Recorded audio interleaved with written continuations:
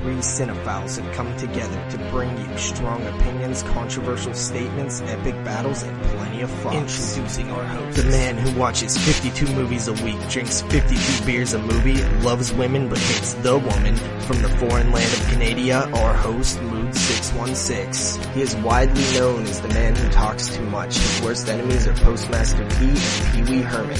He said Hellraiser was overrated and Leprechaun Origins wouldn't suck. He's the full-blooded half-Mexican, JP. Finally, we have the man who doesn't talk enough. He is best friends with Sean S. Cunningham. His favorite horror movie is Gummo. He is your favorite Jew and mine, Jeremy. Together they are known for extending a helping hand to vampircons everywhere. They are the 22 shots of moods and horror. Yes, y'all, it's going down right now. Episode 55 of the 22 Shots of Moods and Horror, and this is officially episode 1 of season 3.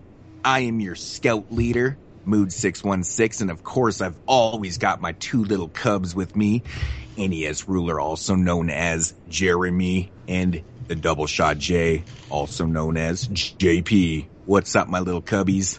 You fucking asshole. Cubs and bears, this has gotten awfully gay.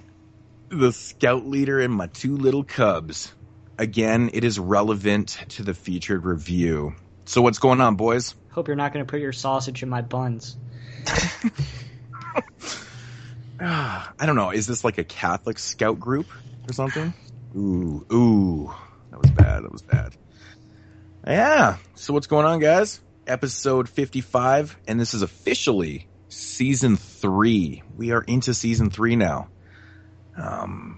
So I'm a little bummed out that JP, you never, came up with a new intro. Yeah, JP. Yeah, I know. Being lazy. Hey, you guys could take the initiative too, right? Hey, man, I know, but we don't want to step on any toes, dude. Yeah. You were taking the reins of doing that, and if I just went ahead and did my own little intro, and I'm like, hey, man, here's the intro, you'd be like, dude, what the fuck, man? That was my shit. Thank God. Thank God. I'm just not creative enough anymore. That first one was like an accident. Yeah, you know what? We'll come up with something. We're just a little behind the times here, but we'll come up with something though, right? Yeah. So even though there's three brains here, we'll brainstorm and get something going anyways. Yeah, you know how it goes. Something. It might be, like anything we do, it might be a little late, but it'll come around. It'll be there. Maybe by next September, something. Yeah, exactly. Season 4. Which is kind of ironic, though, that you say that, it's a little late because we are actually officially starting season 3 actually early. Way early.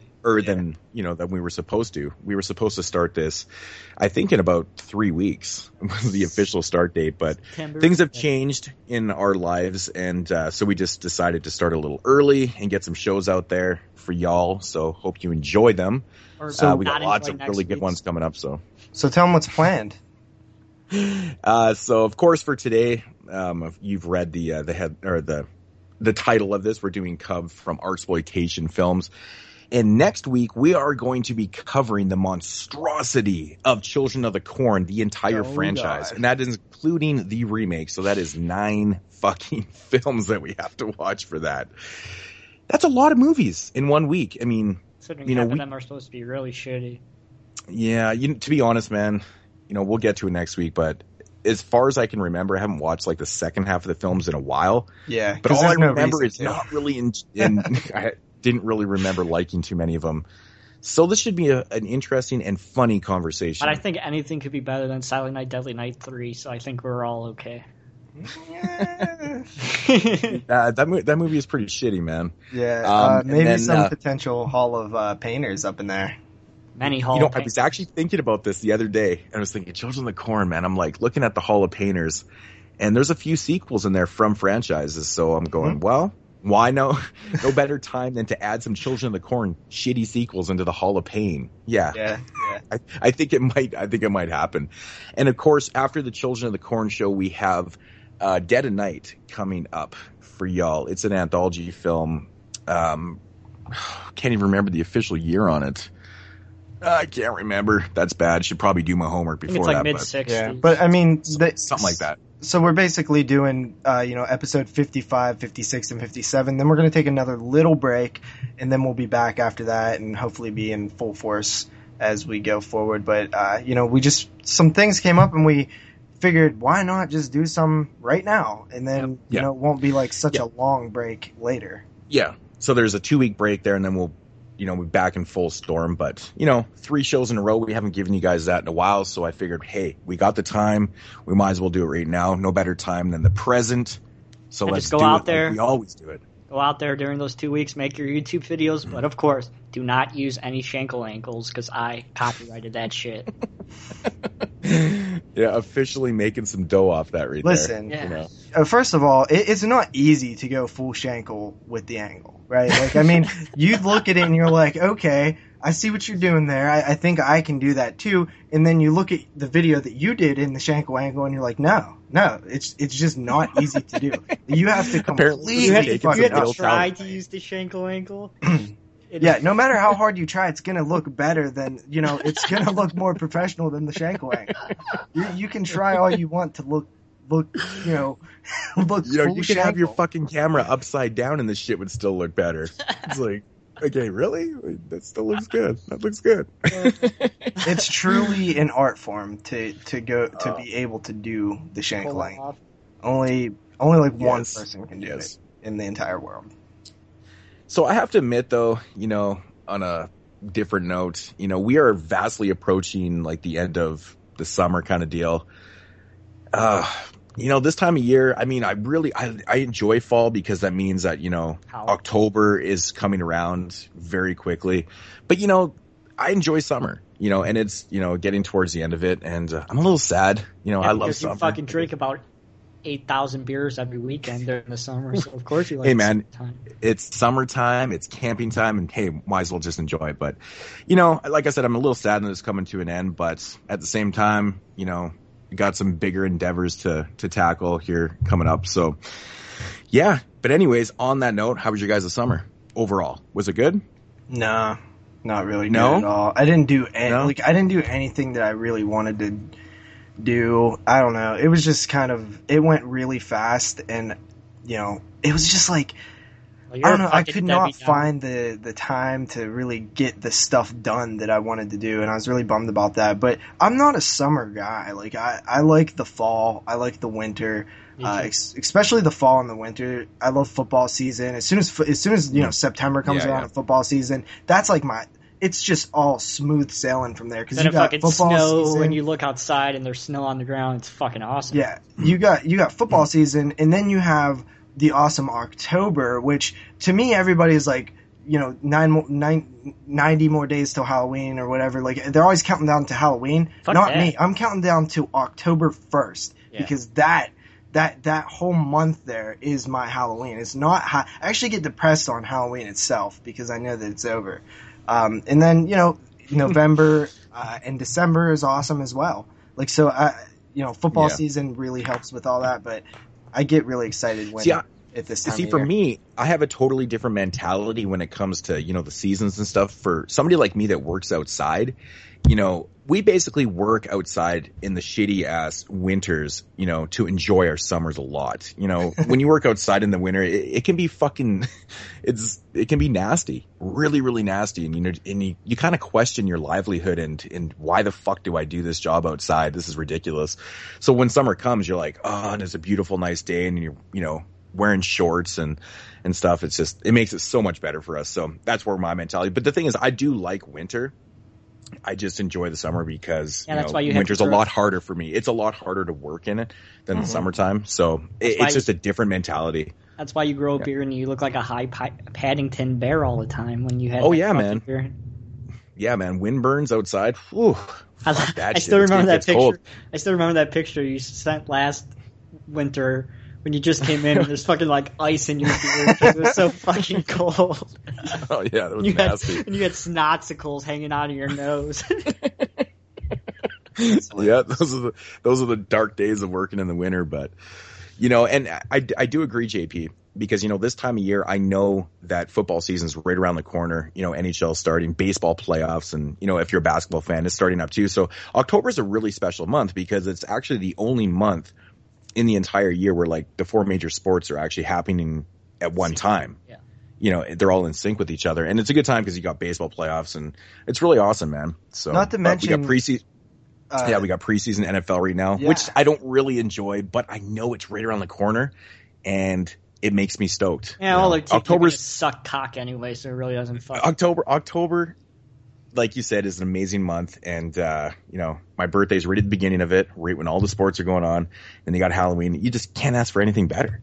And plus, we got some really special things lined up for October, anyways, this year. So yeah, and we got some really special things lined up for November, for that matter. Oh yeah, exactly. Huge November. Yeah. So also, with the sports thing, MMA is always super stacked in the winter months as well, because you got Big Fox promoting a lot of the MMA fights during the football season. So that's another thing that I really look forward to is winter MMA, even though it's weird that it's better than the summer usually.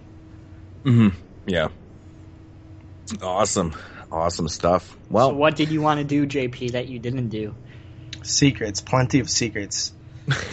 Well, I'm sorry you didn't get that penile penile injection over the summer. Sorry. I know, man. That's always a letdown, right? I guess you're stuck with your small Mexican wiener for another year, I'm saying. Damn. Better than my kosher sausage, so it's all right. That sucks. Well, if that's it for for my two little cubbies, they're very boring summers. JP, do we got some news? We have some news, but it's not really anything super good. Mm-hmm. The first thing not like a couple weeks ago when we had like a shitload of news. Fuck yeah, it took 2 hours to get through the news. Jesus Christ. Yeah. So the first thing we have here is the long-running Resident Evil series is finally coming to an end. Now, we did talk about this a bunch of times. I don't even know what I've said and what I did. I swear sometimes the news for Resident Evil feels like it's just reiterating things that they posted like 6 months earlier. So I'm like, I feel like we've already mentioned this. I think we did, actually, to be completely honest. Yeah. But I guess that the director, Paul W.S. Anderson, says that this one, titled Resident Evil: The Final Chapter, is absolutely going to be the final chapter in the series. The way they're ending it, kind of is making it to where it's ended. But, it's fucking horror. Part 2 really well, that sounds like some major character dies or something. Yeah. It almost sounds like a spoiler when they say that. It just, the way it ends, it just has to end. Oh. Yeah. I'm not catching on to this. And like I said, part 2 is the only one that's actually worth watching. All the other ones suck. I like part 1 and 2, but they all have major flaws. They're too overly stylized, and it's just really action oriented. I've mentioned on the show before, I've only seen the first one. I don't really remember too well, but yeah, I've never seen any of the sequels. The CGI in part 1's laughably bad. Yeah. It's terrible. Yeah, like I honestly, I would have to revisit it. I couldn't even comment on it because I don't remember. But that part 2's it's been a while. The only one that's worth watching. Yeah, but this one's supposed to come out January 27th of 2017. That's weird that they're... 17. Wow. That's weird that they're ending them. Those movies make a shit ton of money. Yeah, they actually do. They make a lot kind of money. Really surprising because they don't... I feel like they shouldn't bring in the video game audience because they're so different from the video games. Like, even the story is a lot different, which kind of annoys me, honestly, because I think that the trilogy, Resident Evil 1, 2, and 3, the video games, all have a fantastic story. Mm-hmm. And they kind of don't really do that in the movies, but I don't know. Let's do a Resident Evil show one day. That could be fun. Yeah. But first, witchcraft. Yeah. Oh, man. You think 9 Children of the Corn films are bad? Yeah, I was going to say you think 9 films in 1 week is enough. Fuck. Oh, that would be a witchcraft month. Yeah. With witchcraft arc. Also known as the Dark Ages of the 22 Shots of Moods and Horror. I can already see it, though. The Hall of Pain is going to be totally... All the other films in the Hall of Pain are just going to be drowned by witchcraft films. It's going to be like all witchcraft. Ugh. So after that, we have a little update on Ouija 2. this is. Why do you call Ouija? I don't know. That's because how it reads. Ouija. Ouija. I think that's actually how you pronounce it, though. Really? It's not Ouija. It's not pronounced Ouija. I think the actual technical is. Yeah, it's weird. Yeah. Ouija. Yeah. I say Ouija, but I'm just reading it, and it looks like Ouija. I think most people say Ouija board because that's just what most people say, and when you say it, people automatically know what you're talking about. If you pronounce it differently, like, where the fuck are you from? It's like gyro and gyro. It's like, fucking call it gyro. You mean hero? Hero? Gyros? Gyros. Yeah. Gyros. Tomato. Fuck. So that one in a while. Mike Flanagan, who is going to be the co-writer / director, I think. Yeah, director of Universal's Ouija 2, says that it is coming out October 21st of 2016, and he got announced as the director. I thought, didn't that movie totally bomb? No, it made a lot of money. No, it did really good. Yeah. Oh, okay, I'm thinking... It made... you're right. You're right. That movie did make a decent amount of money. I think the it made movie close itself to 40. was trash. Yeah, I think it made close to $40 million. See, I think a lot of people... I think, honestly, the sequel is not going to do very well because a lot of people... Like, everyone went to go see it, but then the majority of the feedback on the film was it's pretty shitty. I think everybody said it was shitty. Yeah, that's just one of those mainstream I can't imagine films. the sequel doing well, man. I can't imagine the sequel doing well. That's like all horror films are nowadays in the theaters, is like stuff like that. It's really disheartening and sad. Yeah. So after that, we have an update or an announcement of a Predator sequel, which I didn't really know was happening, but the producer says that he read a lot of the writer Shane Black, his scripts, and he thinks they're genius. It's entertaining, recreates a famous franchise in a different, interesting way, looking at it from a different light. He's just an amazing writer. He's got a way of looking at this that makes you excited again. I love the franchise. It was the first movie I ever did. I remember being in the jungle with Arnold Schwarzenegger as a 28-year-old and going, this is fun business. Shane's amazing. He's an amazing storyteller. So Shane Black is going to be the writer, and he has a partner co-writing it, which is Fred Decker, who, of course, we know from Night of the Creeps and Monster Squad. So they're writing a new Predator film, which is apparently supposed to be a sequel to the original. Oh, really? Interesting. So anyway, Ouija. So this is kind of becoming a new thing though too. Is these sequels that are coming out years and years later, and they're putting them right into the original franchise. So it's becoming like I always like to use the phrase, it's becoming the new reality show. You know, it's becoming a thing though. We're seeing this more and more. Yeah, it is a trend. Yeah, I think we had the torture porn trend, and then we had the remake trend, and then we had the found footage trend, the TV horror trend, and now we're kind of doing this make a sequel to the original, ignoring the remake trend. So exactly. So except for the nightmare. Ouija cost $5 million to make, and it made $103 million. Jesus fucking Christ. Man. So I think that's why they're making a sequel. Apparently a really bad movie. Yeah. But I mean, you have to look at you kind of have to look at what, the fans were saying and stuff, and like, okay, so they made $105 million or $103 million. That's fine. But the consensus and the feedback was the movie was pretty shitty. I don't care about that. Yeah, but even if you just get a carryover from those $100 million and you make $20 million, it might even just the chance that you might strike gold again is probably worth doing. My thing is that, it's just those films are those films that just I don't know why they do so well. It's usually the campaign. I think the marketing campaign usually helps those films, and it's a film that probably killed in the red box as well. Everybody probably rented it because it's PG-13 and kids could go see it. No, it's because it's completely marketed towards teenagers, right? And they're able to get into that film, so I think that's why it does so well, right?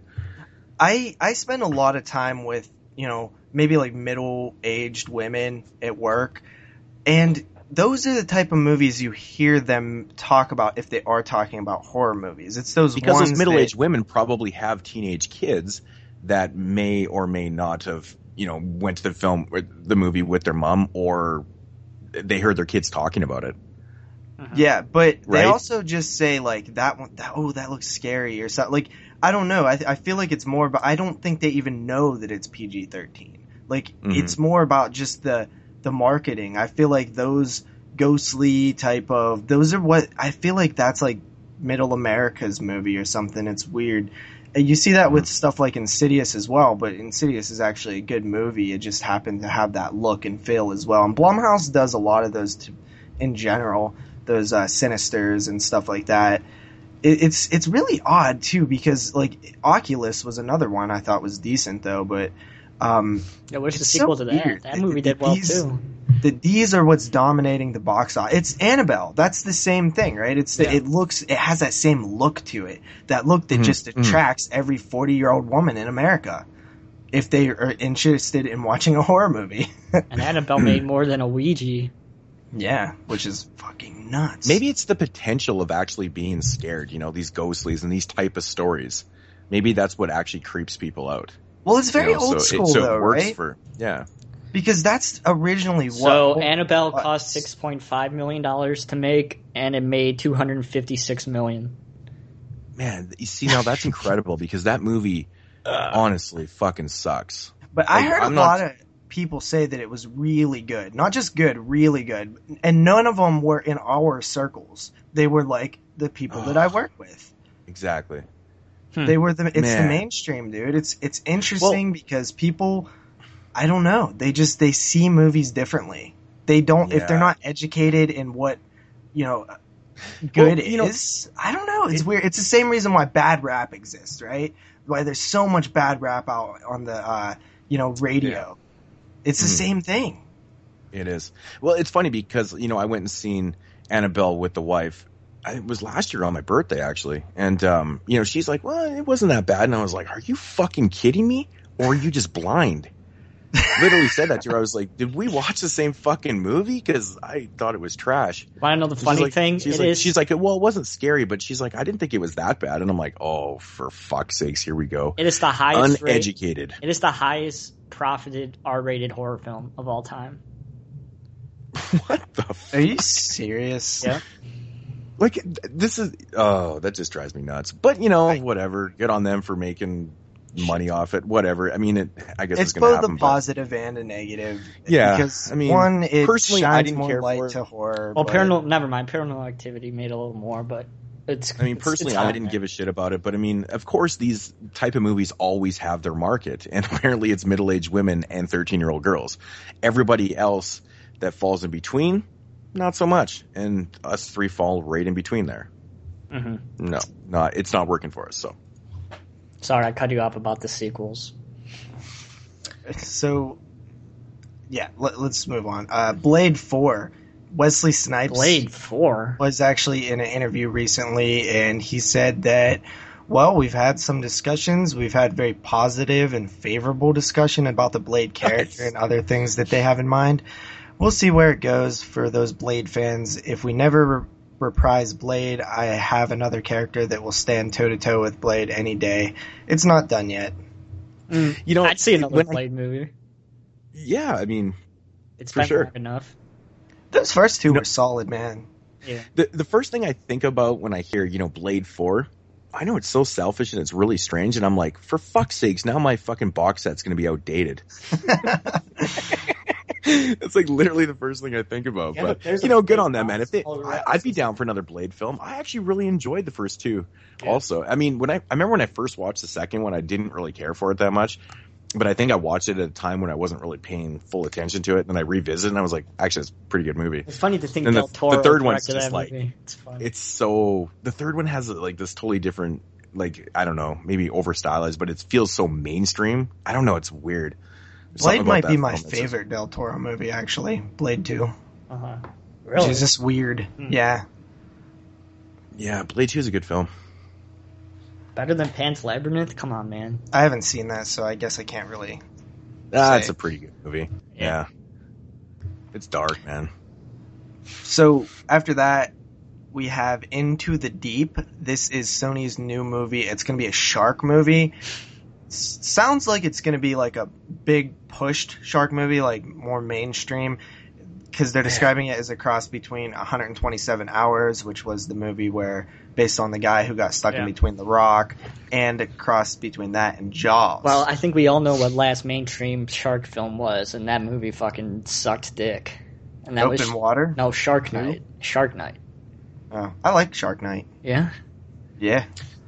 Yeah, it was okay. I didn't think it was like an abomination. I mean, it's not a good. It's not like a good movie. It's like a cheesy, fun kind of movie. Yeah, that was the last one. So this one's called Into the Deep. Yeah. Yeah. I mean, to me, it sounds like it sounds like a porno. Only you would think that when you fucking. I mean, it's either a shark film or a porno, right? I mean, it's pretty obvious, but. You know me, man. I'm always down for shark films. The shittier, the better for me. I don't know. I have this weird, like, magnetic forward. I don't know. I'm just drawn to shark films for some weird reason. I don't even care how bad they are. I just find them so fucking funny. I really hope this film is really successful, so we get a porn parody called Into the Deep and Coming. There you go. Boom. There you go. Copyright that shit right there. So the thing is, I like shark movies too, but like instead of the shittier the better, the better the better for me. Like I like good shark movies. It's shitty. It's like, I obviously know the film is shitty, but some of those films are actually pretty fucking entertaining. I mean, Sharknado is a great example of a film it's the idea of Sharknado is just absolutely ridiculous. It's Have you seen 3 yet or no? No, I haven't seen part 3. And it's just, they're fun to watch because you can't take that shit serious for even a second. I mean, first of all, you got Steve from 90210 in there. Even the fucking casting is bad. It's really, really bad, but I don't know. See, Sharknado is those, I haven't seen either or any of the 3 yet, but I do feel like I would like those based on what I've seen because they seem like creatively like tongue-in-cheeky. Even leading up to the film being made, I was listening to a podcast where somebody who worked on the movie was talking a lot about it, and it even sounded like, look, this is something different. This isn't your typical, sci-fi schlockfest channel thing. It's a little bit more creative. It's a little bit more unique and funny. I don't know. It just sounded like something that I would be a little more interested in. But back to Into the Deep, this one, to me, sounds like The Reef or something similar, which I'm a huge fan of. Like, it's an excellent film. Contained like horror like that. This one, I guess, is supposed to follow a woman who is trapped on a buoy 20 yards from shore with a shark there. You know what I mean? So it's a strong emotional vehicle for a young actress. The script, it sounds like, something that I'd be interested in. A lot of just stuck, I like those movies. I like that stuff. Mm-hmm. It's very psychological and it requires you to have clever writing, right? I mean, it requires you to, I've said it time and time again, you have to keep people intrigued, keep the suspense up, all with one or two people sitting on a buoy, Mm-hmm. Yeah, it's a lot harder than you actually think it is, from the outside looking in. It's like, it's pretty basic, but no, it's actually a lot harder than you think it is. I mean, The Reef is a great example. That's a good movie, dude. The premise is very simple. They're floating around, trying to survive, and it's pretty brutal, man. Have you ever seen Open Water 2? I've never seen the second one, no. Dude, I've seen the first one. I recommend Open Water 2 so much all the time. It is so much better than the first one. It's a completely different movie for one. Mm-hmm. It's so much better. If you like The Reef, you'll like Open Water 2. Open Water 2 is great. Is it like Boogeyman 2 and 3 is better than Boogeyman? Probably. Because you really like Boogeyman 2 and 3, right? I've never really heard a lot of people even talk about Open Water 2 before. Mm-hmm. It's so under the radar because nobody wants to watch it. Because why? Open Water 2 Open Water 1 was boring.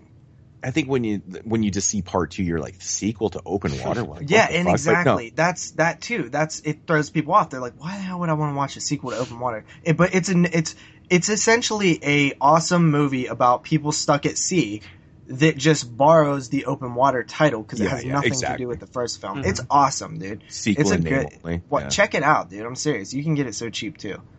Mm-hmm. If you like The Reef, you'll like Open Water too. Interesting.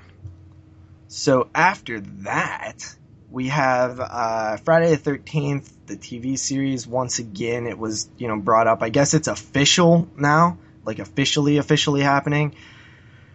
The CW? I think it's the CW. Yeah, that's what I read on Facebook. Yeah, the CW is putting it together.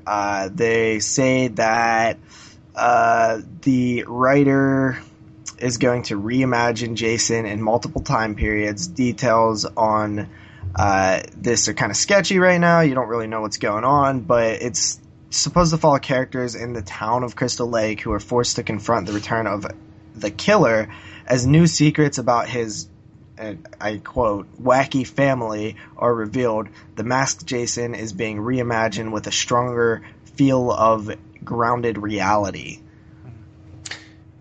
Okay. The thing that says the killer makes me skeptical that the killer isn't going to be Jason. What's with the multiple times? I like that, right? Frames. Because maybe we get to see a little bit of Jason's childhood. Maybe we get to see when Pamela Voorhees, when she did her thing, and then maybe we get to see the present day, which is where Jason is. See, the way, when I first hear multiple time periods, I immediately think that the structure is going to be a lot of flashbacks of storytelling. Like they're going to refer to this, and then it's going to be back in the present, and also they're going to cut to this. It's going to be really kind of rapid, all over the place storytelling, which is kind of interesting in itself because you're creating a lot of story. I actually really like that. I like there's a lot of potential. Flashback storytelling. There's a lot of potential because if you're going to, explore the wacky family and new secrets of Jason in present day, and it's actually kind of interesting. It's not straightforward, that's for sure. And I think there's a lot of possibilities and a lot of ways you could go with that.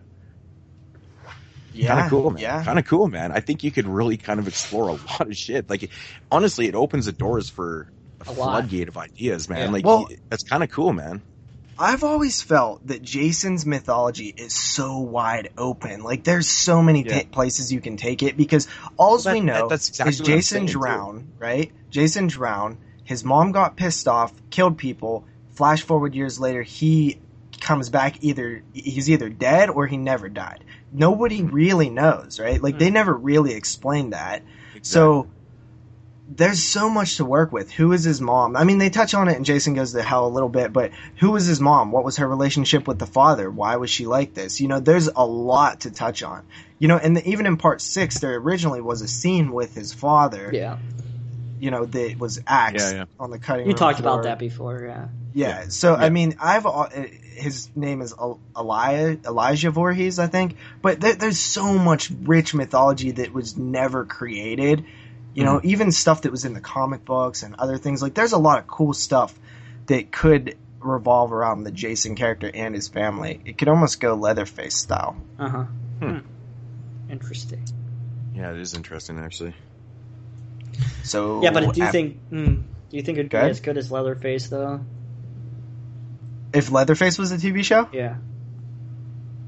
It could be. I honestly think that's a great idea. They should Showtime or something doing a chainsaw show, dude. Chainsaw Massacre. Yeah. I think again, it's very similar because this time you already have a lot of characters. You have the family, you have Leatherface, you got everything. There's a lot of ways you can go with that too. I mean, there's a lot of things that we don't know. Surprised. I feel like you can do a chainsaw. Dude, I love the chainsaw mythology of the first few. How even though you don't know, it's never showed in the film. We know that, fans know that Chop Top was in Vietnam while Chainsaw 1 was happening. That's why he wasn't in the first film, right? Obviously, it's rewriting, in part 2 to kind of explain that. But, there's all this stuff that they never specifically say. See, I would like Chainsaw films. I would really like to explore, even before that, you go into Grandpa's history and how this family started. Yeah. Maybe it even goes beyond then. So, maybe it's even his father and then Grandpa, he started it or continued it and then it's obviously keeps being passed down, right? But Chainsaw, there's a lot you can explore there. To me, Chainsaw has probably the richest story in terms of like mythology of the characters. Like there's so much you can do. There's so many characters that were in each different incarnation of the Chainsaw family. Grandpa being like a mainstay and Leatherface obviously being a mainstay, but all these cousins and fucking uncles and stuff, dude, they're all wacky as shit. And, you know, like the cook, I just love the characters so much in the Chainsaw films, and I would love to see, like, I would just love and somehow they're all connected by working at a meat packing plant. Everybody worked at they were all recruited. Ones. That's what they did. They were just recruited, you know. Yeah. Kind of makes sense, right? Yeah. So after that, Showtime recently tweeted out a picture with a cup of coffee, and it had a little quote and stuff, and it says Twin Peaks shooting this September. Ooh. So was that a question mark, or was that right like there? Just legit? No, it's legit. Like there's starting shooting in September. Lynch is on board. So Lynch was on board, then he wasn't on board, and now he's on board again? Yeah, but we talked about when he came back on board. Okay. Yeah. Lynch hasn't made a fucking movie in 10 years, man. Come on. What are you doing, David Lynch? Sitting around. Yeah, what is David Lynch doing, man? It's like, you know, Empire. I feel like he said that he doesn't want to do stuff, I think. I remember thinking I heard that. 10 years ago. Yeah. Well, I know that, but all of our masters are really not doing anything. Mm. Well, then again, they are getting pretty fucking old. They're getting really old. Like, Haas is really the only one that's still regularly working, if you think about it. I mean, fuck, man. Most of my favorite directors are all dead. So, yeah, like, you know, and the other ones that I respect and love too are getting fucking old. So yeah, it's Wesley Craven hasn't done anything in a while. He's producing a bunch of stuff right now. His film he's producing right now is actually in one of the festivals. I would say John Carpenter is Johnny Carpenter stale. Like, John Carpenter has no interest anymore. That's the thing. He's just done. Yeah, which I respect that. I respect that too. Like he's, you know, just does kind of music and stuff. And so the Ward's really going to be the last movie that we see from Carpenter. But I'm so selfish that I want to see another Carpenter movie. Yeah, me too. I mean, especially because I wasn't a fan of The Ward. I actually thought it was pretty crappy. But, you know, some people did like it. But I just, you know, that's not really the best note to go out on, in my opinion. But then again, you know, you have to respect him, though. He's had a long career. And if your heart's not into it, making films, you have to respect that, man. I mean, he's still making music and stuff, which is kind of interesting. I wish somebody would throw a shit ton of money at Romero, though, man. I feel like Romero, I would like to see him do one film that isn't a zombie film. You know, that's exactly what I said too, man. Because again, just like John Carpenter, you know, him going out on The Ward, you got Romero going out on Survival of the Dead. Yeah, Survival. Survival is by far the worst film in that, you know, 6th film. Might be his worst. I don't even know the general, word for that. Right? It is, man. It's a really, really poorly made film. But yeah, you know, I think Romero he should just abandon the zombie. Is that another one? It's not the found footage. That's Diary. Survival was like on the island. It had really shitty fucking CGI. It's really kind of ruined the film. But it wasn't a very interesting story either. But, I have a theory about Land and Diary. I think both of those films, the longer they exist, are going to get more and more and more respect. I really feel that they're going to look back on as I've always liked Land of the Dead. Ever since I first saw Land of the Dead, I really enjoyed it. And I know that was not the consensus because a lot of Land of the Dead not enjoying it. And I didn't really like it. I didn't like it when I first seen it, but ever since then, I kind of see that it really does fit the Dead series. Like, it is another Dead film. Because the thing with Land of the Dead for me, it's just the growth of zombies, right? Because now they're able to kind of get smart and they're picking up guns and they're shooting, and you know that progression in the zombies makes sense in that story, right? So I just can't take Luigi seriously. So yeah, what's that dude's name?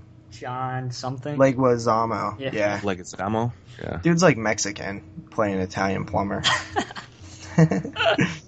but Asia Argento's in that film though, so that's kind of cool. Yeah. I mean, honestly, I feel like doing the Dead films is something that is a must do in our future. To be honest, I feel like there's such a, you know, oh my god. But it's like, what about like even somebody like Herschel Gordon Lewis, who's like, oh, that guy's gonna fucking die soon. I feel that about all the masters, man. Shit too, man. He's like 90. He's like, Yeah, like he's super fucking old. But he directed the Ono show, like, just a few years back. Like, that was a long time. That was 6 years ago. But still, he was like old when he did that. Well, when I met him, the show is just. And that movie's fun as fuck too, man. It's fun. It's such a fun film, man. Are we gonna start a poll on the Masters, like which one's gonna die first? And he's like all behind. Yeah. He's like all behind the Blood Feast remake too, and I'm like, that's interesting that Herschel Gordon Lewis is always behind anything that makes money. Like he's known as that guy, right? Like he just makes money. Like it's not really about the art with him. 'Cause he's a Jew. Is he really? That's fine. I didn't know that. All right, but yeah, getting back to Romero and making another film that's not a zombie film. I think we talked about this, I don't know, maybe a year or two ago, JP. I know we had this conversation. We're like, come on. Like, I want to see another Romero film that's not a zombie film. I think it would be cool, because he's done some really underappreciated films that weren't zombie films, man. So, I mean, honestly, I really like Bruiser. I know a lot of people didn't really. I think that movie's a little misunderstood, and I think people got kind of confused by it. But it's a great example of a film that's completely opposite than what he's known for, and maybe that's what throws people off. It's hard to break out of that mold and what you're known for doing. I feel like I just really want to see something. I feel like in general, Romero gets like a lack of respect. Mm-hmm. You know what I mean? Like I know that people know him as the master, right? But like he's a master of horror. But I feel like within those masters, like Romero fucking put together some amazing movies, like really good. It's pretty fucking incredible, really. Mm-hmm. So yeah, we'll have to do some Romero shows in the future, but for right now, I also think doing a Romero non-zombie show would be really interesting. Actually, well, my idea just pick some was... of his lesser-known films. I mean, he doesn't. Romero's theoretically not directed a ton of films. Like he doesn't have, as big as filmography as some of these directors do, but he's done some good ones, and I think they need to be kind of talked about a little more. So. Well, I was thinking to do like multiple director spotlights on Romero. Maybe the first part being maybe a couple films like The Crazies and Martin or something, and then maybe do the first trilogy, the first Dead trilogy, and then do like one on like Bruiser and Monkey Shines or The Dark Half or whatever, and just do his whole goddamn filmography. That's interesting. Could be fun. Yeah, I think than Italian films. So next up we have a little bit of news. Fuck that. Fucking Romero is pretty much an Italian filmmaker. Romero has to be Italian. I'm telling you, man, the Italian films that are in the near future are fucking awesome. I believe you. Yeah, I believe you. I feel like this is gonna like completely change my life. I'm just saying. We'll leave it at that. It's very drastic, but I like it. Yeah. So next up in the news, this was just something that I thought was funny, but apparently the original house that Buffalo Bill was in from Silence of the Lambs, where he has the girl in the hole, put the lotion on the skin, or else it gets... Auto Trader! All right. Puts the lotion on.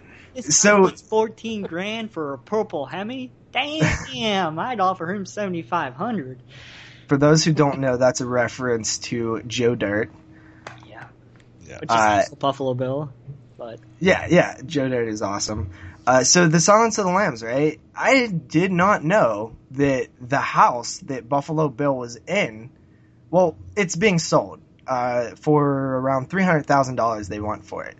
But what I found really interesting was that the house's location is in Fayette County. I live in Fayette County, Pennsylvania. Oh, you better start. Wow. I was going to say something. You gotta go check out this thing. That's pretty cool. I did not know that. Better go start selling some tacos so you can buy it, JP. But yeah, you can check it out at Realtor.com if you want to go buy the Buffalo Bill house. It's a pretty nice house. It was redone on the inside and stuff. It looks nice. Pretty goddamn cool, dude. Sell the Auto Trader. I didn't know that was in my area, It's odd. Yeah. So after that, we have the announcement of the 4th and 5th in the 8 films to die for new resurgence. The 4th one, we talked about the other 3 that were announced, but this is the 4th one. It's called Lumberjack Man. And it is, slated for the October 16th with the other ones. Lumberjack Man. Fuck yeah. As the staff of Good Friends Church Camp prepares for a spring break filled with fun under the sun, a demon logger rises from his sap boiler to wreak vengeance. A demon logger? And feast flapjack soaked in blood of his victims. What is he, a beer enthusiast? Oh, I love it how it's not just like it's not an alive slash, he's like a demon lumberjack. It's fucking awesome, man. It does sound pretty fucking awesome if I'm being honest. That's totally caught me off guard. I wasn't expecting the demon part, but that just makes it so much better. So we have Michael Madsen in it from, of course, Reservoir Dogs, Kill Bill Volume 1. And Adam Michael Madsen's Sessler been in from a million films. X-Play. That's funny. So, What's it called? X-Play? No, Adam Sessler from X-Play. X-Play. Oh, Adam. Okay. He's in that movie? Yeah. What Wow. the fuck? Yeah, so... And I haven't heard that name in fucking years, man. Yeah, so... Where the hell's Morgan Rudd, damn it? At least get both of them. Yeah. But, yeah, I mean, that's pretty cool. That's kind of cool. It seems like so far these 8 are going to have a little something for everybody, Yeah, they're sounding that's interesting. what's cool about them. So the 5th one is a film that's supposed to be, what it's called, Indie Suspension? I hope I wrote that down right. Directed by Decoy's 2 director. Emily is a high school student with a penchant for drawing gruesome pictures in her sketchbook. There's a reason for her obsession with horrific images. Her father, Tom, once went on a murder spree and is now residing in a mental hospital. On a night she's home alone babysitting with her mute little brother, Tom escapes and targets Emily and her friends during a bloody killer rampage. Oh, it's just called Suspension. Indie is what it is. It's an indie film. Sorry about that. All that, and it's pretty much a slasher film. Yeah, right? I mean, but that's your classic. But, exactly. I mean, escape from the mental institution and then go and target a family member. I really hope it's better. What does that sound like? Babysitting? Babysitting? What the fuck does this sound like? I really hope it's better than Psycho. I'm pretty fucking sure that there's another movie very similar to that. Yeah, this is like Silent Night, Deadly Night / fucking Halloween / fucking When a Stranger Calls / whatever, Black Christmas, whatever. Just set it on a holiday. But you forgot about the best one, Psycho Sleepover. Oh god, that movie fucking. But what's gonna set this one apart is because it's directed by Scott Lando, the director of Decoys 2: Alien Seduction. You did that show. You reviewed that movie, didn't you, JP? Yeah. And it sucked, right? I gotta watch those. They're not good, okay? I'll just be honest. Like, they're not good movies at all. At all, they're not good. But I enjoyed them. They're like Species ripoffs. Yeah, exactly. We should do the Species films. I've never watched any of those movies. I will not watch all of those again. The first 2 are good. But 3 and 4 suck? Pretty much. They're not very good at all. Yeah. No. They're pretty awesome. I have a sense that there's a ton of CGI garbage. Oh, fuck. They're just... Yeah. So, after that, I guess kind of finally here to wrap up the news, we have Scream Factory announcing 2 new IFC Midnights. Stung, which is about a fancy garden party that goes terribly wrong after a local species of wasps mutate into giant predators. Lance Henriksen's in it. Lance Henriksen, our homie. Awesome. Yeah, I didn't even really read what it was about. I kind of looked at it and I thought it was like a scorpion film. For some reason. I don't know. I love killer bugs and I love giant mutated killer bugs as well. And I love Lance Henriksen, so win-win-win. And then the other one is Bound to Vengeance, This one follows Eve after she breaks free from being chained in a basement and abused for 9 months by a manipulative psychopath. Instead of escaping, she discovers there are other girls just like her scattered around town. Now fueled with rage, she must force her captor to become the captive and lead her to the other girls before it's too late. Yeah, that sounds pretty high. What? How? How did that sound shitty? I don't know. You know, I wish we had a fucking dollar for every time Jeremy said that, and the movie on the show, and the movie's been fucking awesome. Yeah, because I remember there was one you was talking about. It sounded so good, and I think you rated it. I was giving the premise or something. I was given the premise for Pieces of Talent, and he's like, "Fuck, that sounds shitty." And I was like, "Fuck." There was actually a couple other ones too. Actually, Brandon said that Bound to Vengeance was fucking awesome and one of the best films of the year. So I'm going to be an asshole again. Like, I don't know how that sounded bad. When I was explaining that mood, did that sound like, no. I like that shit, man. Not like ghostly shitty. It's a revenge movie. It sounds awesome. It sounds like, what was those people in Ohio who were kidnapped in the house for all those years and shit? It sounds like that mixed with, modern other stuff. I thought Chained was fucking awesome. I love these revenge, fucking abused, psychopath, fucking. It's IFC, so I'll watch. I mean, you know my views on revenge films. I fucking love revenge films. Love them. So. And watch, I'll come back and I'll give it a 10 out of 10 just because I'm a fucking douchebag asshole and I'm. So, Stung comes out November 3rd on DVD and Blu-ray from Scream Factory. Actually, I don't know if there's a DVD. It's probably not. It's on Blu-ray at least. And Bound to Vengeance. And remember, that one's going to suck, so don't watch it. Bound to Vengeance comes out on the 10th, so a week later, the 10th of November. And you can pick those up from Scream Factory or Amazon or whatever. I wish they would just chill the fuck out for a minute on these releases, or at least make the IFC ones like $10. I know. That's exactly what everyone's been saying, man. These IFC releases gotta be cheaper, man. And they're so hit and miss from what I hear. Like, one's good, one sucks. One's good, one sucks. Every IFC's like that normally. Recently, that's exactly what it's been. Like, I recently watched Alien Outpost. Yikes. Piece of fucking garbage, man. I was so appalled. I was like, this movie fucking sucks so bad. And then I watched Dark Summer. It's a little bit hit and miss. I mean, they really are, man. They're like one extreme to the next, so. Yeah, you just don't fucking know what you're getting with these IFC films, man. I mean, you recently reviewed Inner Demons, right, from IFC? Yeah.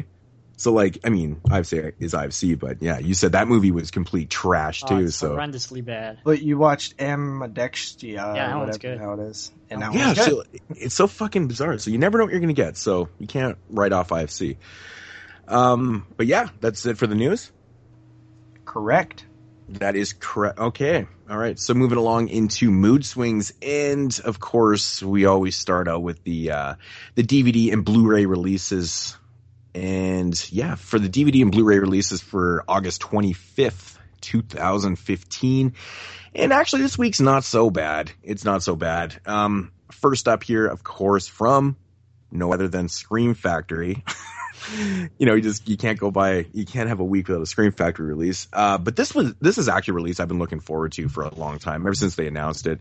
And it is the double feature of Metamorphosis and Beyond Darkness. So fucking awesome. The one that was like the Shriek Show releases that is released by Shriek Show in the past, aren't they? Beyond Darkness didn't have a Region 1 release before. I believe it had like some type of European release or something like that. Sounding like an asshole again. I don't really know much about Metamorphosis, to be honest. It could have had a release. Somebody I'm sure will correct me if I'm wrong, but I don't really know much about it. But Beyond Darkness is a film that I've actually had on a list for a long time. And I was going to import this fucker a couple years ago, or last year or something like that, and I didn't. And good thing I held off, because now we got a double feature, so that's kind of cool. But I know a lot of people are looking forward to this one because they're more obscure titles. And that's what kind of, the fans are looking for these days. So, my mistake. And then next up here, we've got a re-release of Angel Heart. I know this movie's been released on Blu-ray already, so this is just a re-release of Angel Heart, of course, with Robert De Niro. Good film. Have you guys ever seen Angel Heart before? I have not. No? It's a pretty interesting film. It's a different role for De Niro. Hasn't done really a lot of films like this. Good film though. I just recently grabbed the DVD for like $3, so I'm not gonna fucking upgrade. But 2 days later, in his update. Anyway, next I have. No, I'm not gonna fucking. Next up here from All of Films is this is not a horror film. This is like a thriller. I've seen this movie before. I just have no interest in picking up this Blu-ray. But for the people out there that do have interest, it's The Babysitter with Alicia Silverstone. It's not a bad film by any means. It's one of those type 90s thrillers. So you pretty much know what you're going to catch. Yeah, it's exactly what the title is. She's a babysitter, and it's one of those type stories. So I think I might have seen it on the fucking Lifetime channel one time. But I have this one. I have this Blu-ray, so I'll give it another shot. Yeah. Oh, really? Cool.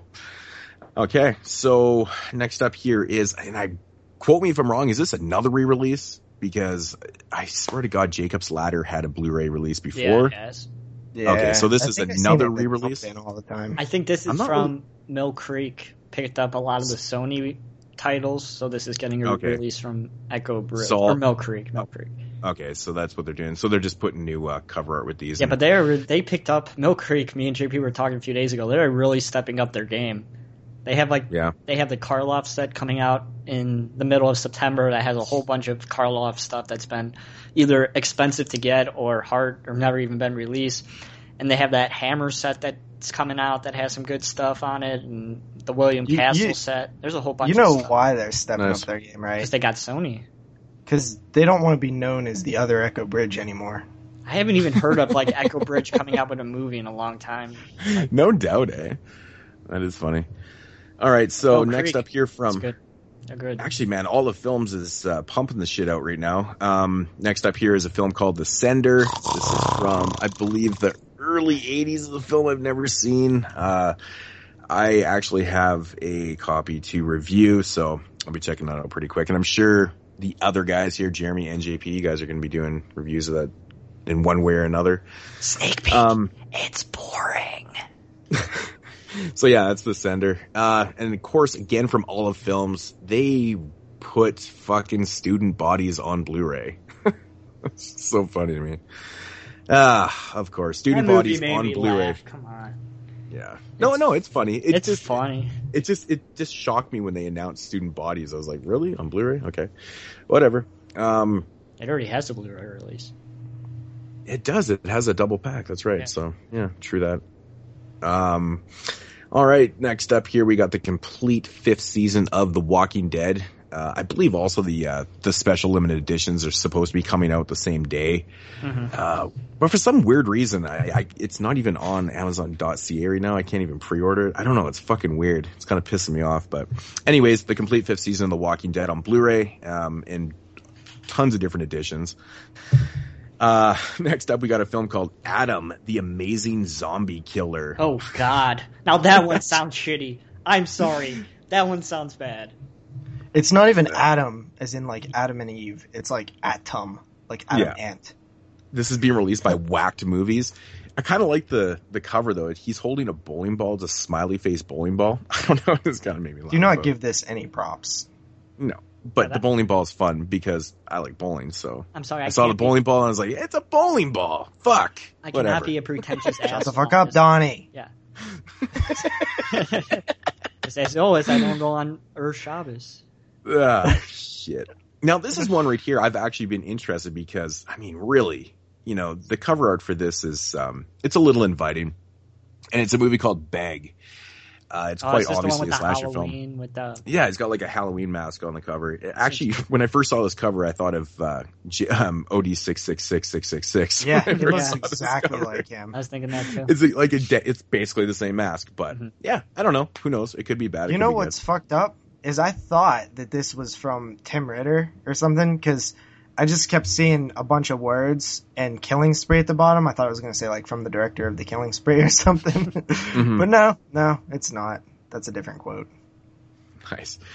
Next up is a movie called The Fapping, the director's cut. No, it's The Fappening. The Fappening. Let me guess, this is a parody of The Happening. I'm not really too sure what The Fappening is supposed to be. I don't think it's a parody at all. The Fappening is what is dubbed from that huge nude leak that happened like last year where all those celebrities' nude pictures got leaked. That was known as the Fappening. Huh. I never knew that. I didn't know Look that. it up. It has its own Wikipedia page. Holy fuck, I didn't even know that. I never knew that either. That's funny. This movie pretty much looks like a slashy film, and yes, I did pre-order this. It was like $7. So I was you like, are out of your mind. Oh, it looks dude. so awful. It looks like a video. That mask looks like CG. It's probably going to be the best movie of the year. Who released it? I don't know. I think the company on here is wrong. It says like Sean Weathers. I don't know. It's definitely fucking not real. Sean Weathers is the guy who made it. Maybe because I'm reading Sean Weathers at the bottom. That's probably why I said that. Fuck me. I don't know. I think the studio on Amazon is wrong, though. I've never heard of it, so it's probably one of those phony studios again. Sean Weathers as well. He's an actor. I was right then. I was right. It, and he put the movie out. Did he produce it too? So this is independent as fuck. Oh man, that's a bad sign already. So no, dude, this thing was looks $7.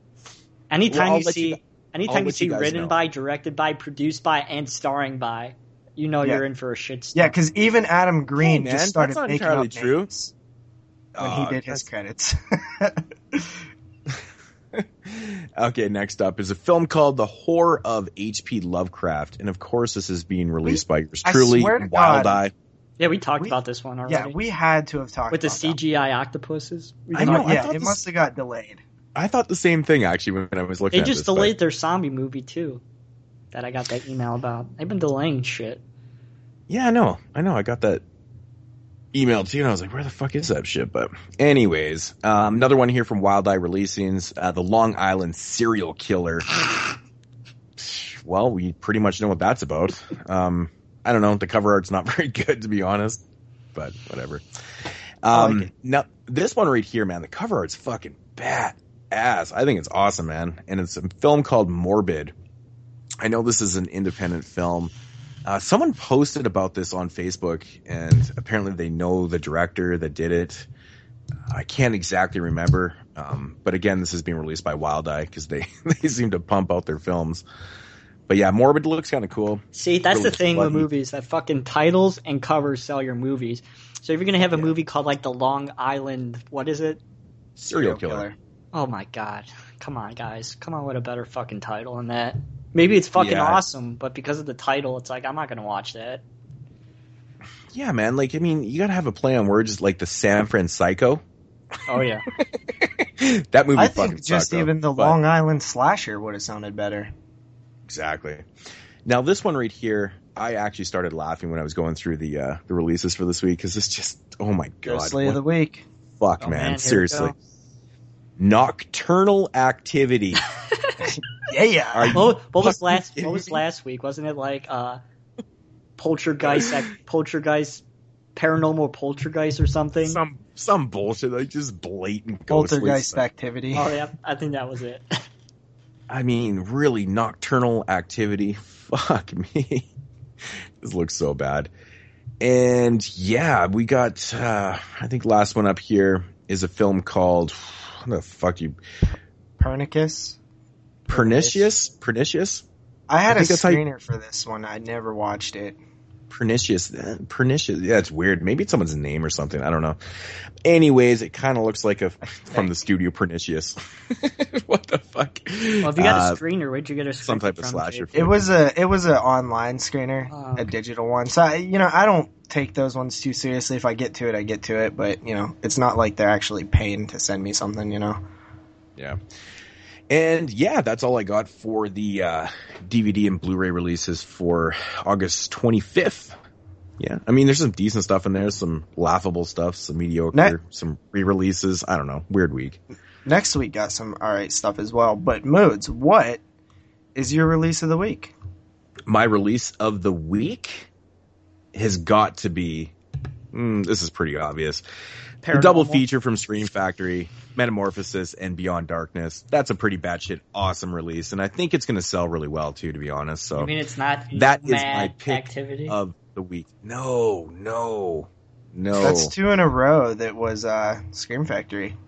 Yeah, I mean, so as much shit as they get talked on, they still are putting out some decent shit every once in a while. decent shit. Exactly. Next week is going to be an interesting pick of the week, which though. We probably won't have time for. Yeah. It's just because there's a fucking I guess so, right? Yeah, totally. Because I don't think we're even going to be doing any of this, so I think it's just going to be okay. Let's. Hey guys, how's it going? Let's. What are your thoughts on part 1? Yeah. Yep. Exactly. So yeah. Anyways, but yeah, there's actually a lot of releases coming out September 1st. Like September, October, there's so many fucking releases coming out from week to week. It's ridiculous. Especially from Olive, there's like 7 September. Well, I think Scream Factory alone has 8, or is it 6 or 8?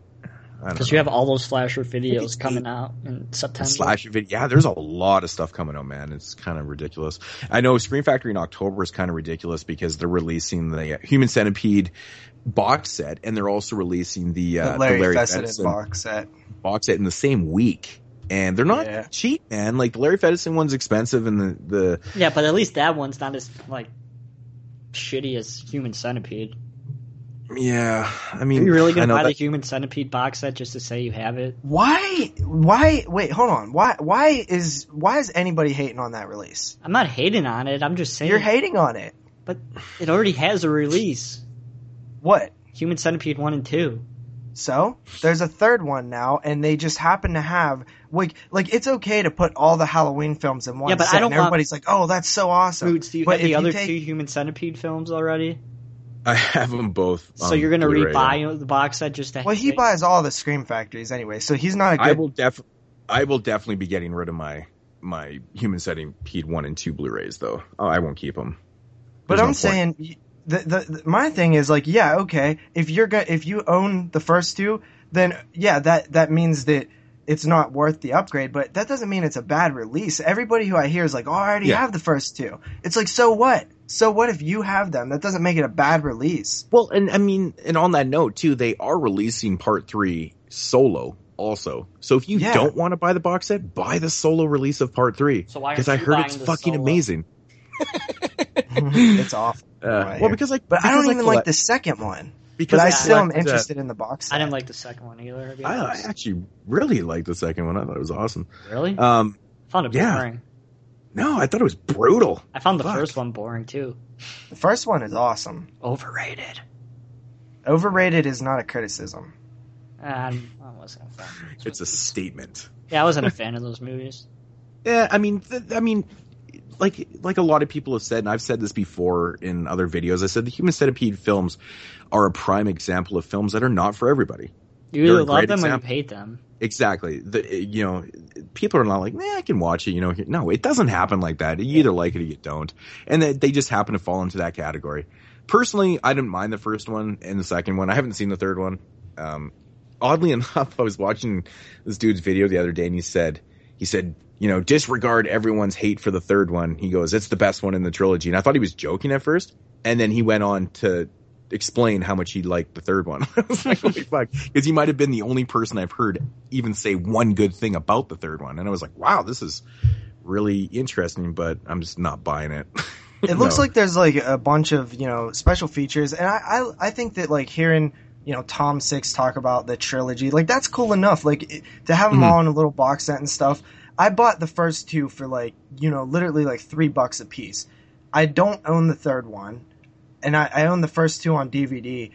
I'm curious to see the third one, so I think this is a good way to buy them. If I forgot that I had the second one, so it's a little less awesome to pick up the set now. But I just don't see what's so bad about releasing them together. It's not like a complete. Yeah, I think what it is, though. I think what's off-putting people is that. What the fuck was that? But anyways, I think what's off-putting people is that, the Blu-rays obviously were released by IFC, and Scream Factory strikes a deal with IFC, and they're just re-releasing the first 2. It's probably pretty similar to the releases. Who knows? There could be other features. But it's not like they're re-releasing them like solo, right? They're re-releasing them in a box set. It's almost like if they didn't do it, wouldn't that be kind of like a travesty? I'm just saying what other people are probably thinking. at the same time, I agree with you. I actually agree with you. I mean, it's a box set. I mean, people like box sets, and I mean, I'm sure there's people out there that don't even own part 1 and 2, and they're going, well, it's Scream Factory, fuck it, let's just pick up the box set. So, I mean, at the same time, I understand both ends of the spectrum here.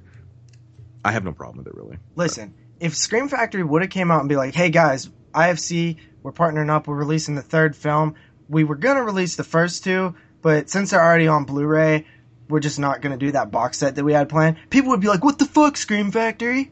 What the fuck, dude? Why aren't you going to release the whole set? It's a no-win situation, for sure. JP, you're really passionate about this. No, yeah. I seen so much. Like, I didn't mean that it was a bad release. I didn't mean that. It wasn't you specifically. Yeah. Just as they announced it, reading the comments. Like, I never commented on it myself, but just seeing everybody hating on it, I'm just like, why? It doesn't seem like something to hate on. If you own them, don't just buy the fucking 3rd one if you want the 3rd one. Mm-hmm. You know what I mean? It's not like they're making it the only way to get the 3rd one. And honestly, who the fuck even wants the 3rd one besides, like, me? Me. Yeah. Because I have all the IFCs. Yeah. Well, anyways, that concludes the new releases for August 25th. JP, do we got any voicemails or / questions this week? No questions, but we do have voicemails. We have 3 voicemails, 2 of which are from Derek, and 1 of which is from an old-time caller. An old-time friend. Who we haven't heard from in a while, so that's pretty exciting. Pretty cool voicemail. And which one do you want to start with, guys? Derek or let's go with God damn it, Linda, get back here! Oh, hello. This is the immortal voice of Emperor Corndog, and I'm calling up the 22 Shots of Moods and Horror podcast. I've been enjoying getting reacquainted with the show, and I have a question for y'all. I watched a film the other day called Zombeavers. Now, this whole thing, I'm sitting here watching this, and I go, this movie has absolutely no business being as good as it is, but here's the deal. I've thought of just about every damn zombie film that you could make going forward, and I decided I couldn't care less about any of them, but if you do zombie animals, goddamn, I want to see what you come up with. Now, I'm thinking if this becomes a trend, I want to know what the hell animals you want to see zombified in an upcoming film. So that's my question. What zombie animals do you want to see going forward? Now, for me, personally, I wouldn't mind seeing like a zombie octopus or a zombie camel or fucking zombie snake or something like that. But I want to know what you actually think in context of a proper film. What kind of zombie animals do you want to see going forward? Anyway, this is Emperor Corndog wishing everybody a very happy St. Patrick's Day. I know St. Patrick's Day is in March, but fucking better late than never. All right, peace out, motherfucker. Holy fuck, that was the funniest fucking voicemail I've heard forever. That was so good. Thanks for calling. Patrick's Day? Thanks for calling, Corndog. Well, you know what? Keep calling back. Oh, man. You know what? That's a fucking great question. And, it's funny that he says that, Zombeavers has no business being that good. I agree. Because when I first heard that title, I was like, this is going to be so bad. But, what made it good? The fucking practical effects. They didn't fuck it up. That's what makes that movie so much fun. But to your question, what animal would I like to see zombified? Honestly, I had an answer for it like right away. I personally love slow moving zombies. I love the original, just kind of fucking crawler type zombies. I'm a big fan of the old school original type zombies. Therefore, my animal that's going to be zombified is a sloth. Because they are slow as fuck already. I don't know. I don't know how it would work, but it makes me laugh. And that's all that counts. Okay. So. Well, I'm going to answer this question by figuring out why it's successful to make beavers zombies. So this isn't the first one, right? Like, I think people are forgetting about a little old film called Black Sheep. Right? Mm-hmm. Am I right? Yeah. So, if you take Zombeavers and you take Black Sheep and you look at what makes them funny, it's because they're these odd. They're not aggressive. They're not like a snake or crocodile, right? They're these just non-aggressive animals. So when you make them aggressive, unless you fuck funny. with a beaver, beavers actually can be pretty damn vicious. They will attack you. If realistically, yes, but in your head, yes. the perception of beavers, the way that normal people would see them, they would just be like, "Oh, look, a beaver!" Like, you know, they're not going to think that, like, "Oh my god, run the fuck away!" Look at those cute little buck teeth. Exactly. So I think your answer with sloth is very good because it's it would be funny, right? That's what you're going for. You're looking for an animal that is just completely unthreatening looking. So, like, armadillos, maybe. I think the camel one is great. I was going to say giraffes. That made me giraffes. Yeah, oh my giraffes. god! Or if we're following like the St. Patrick's Day theme about like an Irish settler, Irish settlers going crazy.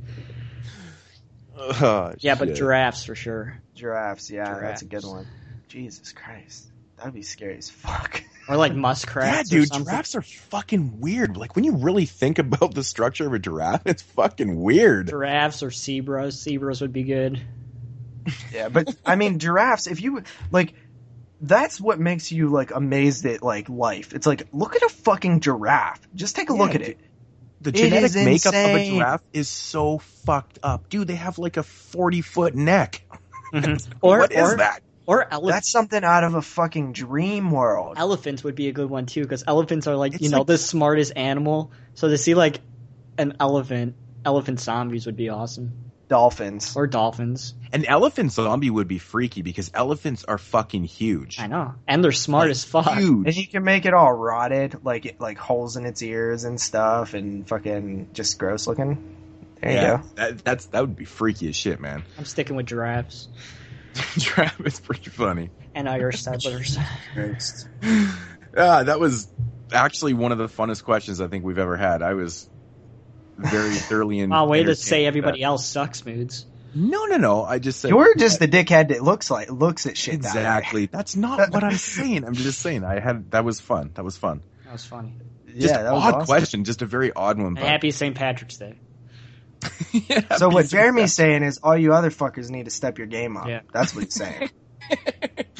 Of course. Man, everyone's fucking really gonna asshole. Everyone's gonna think I fucking suck after this episode.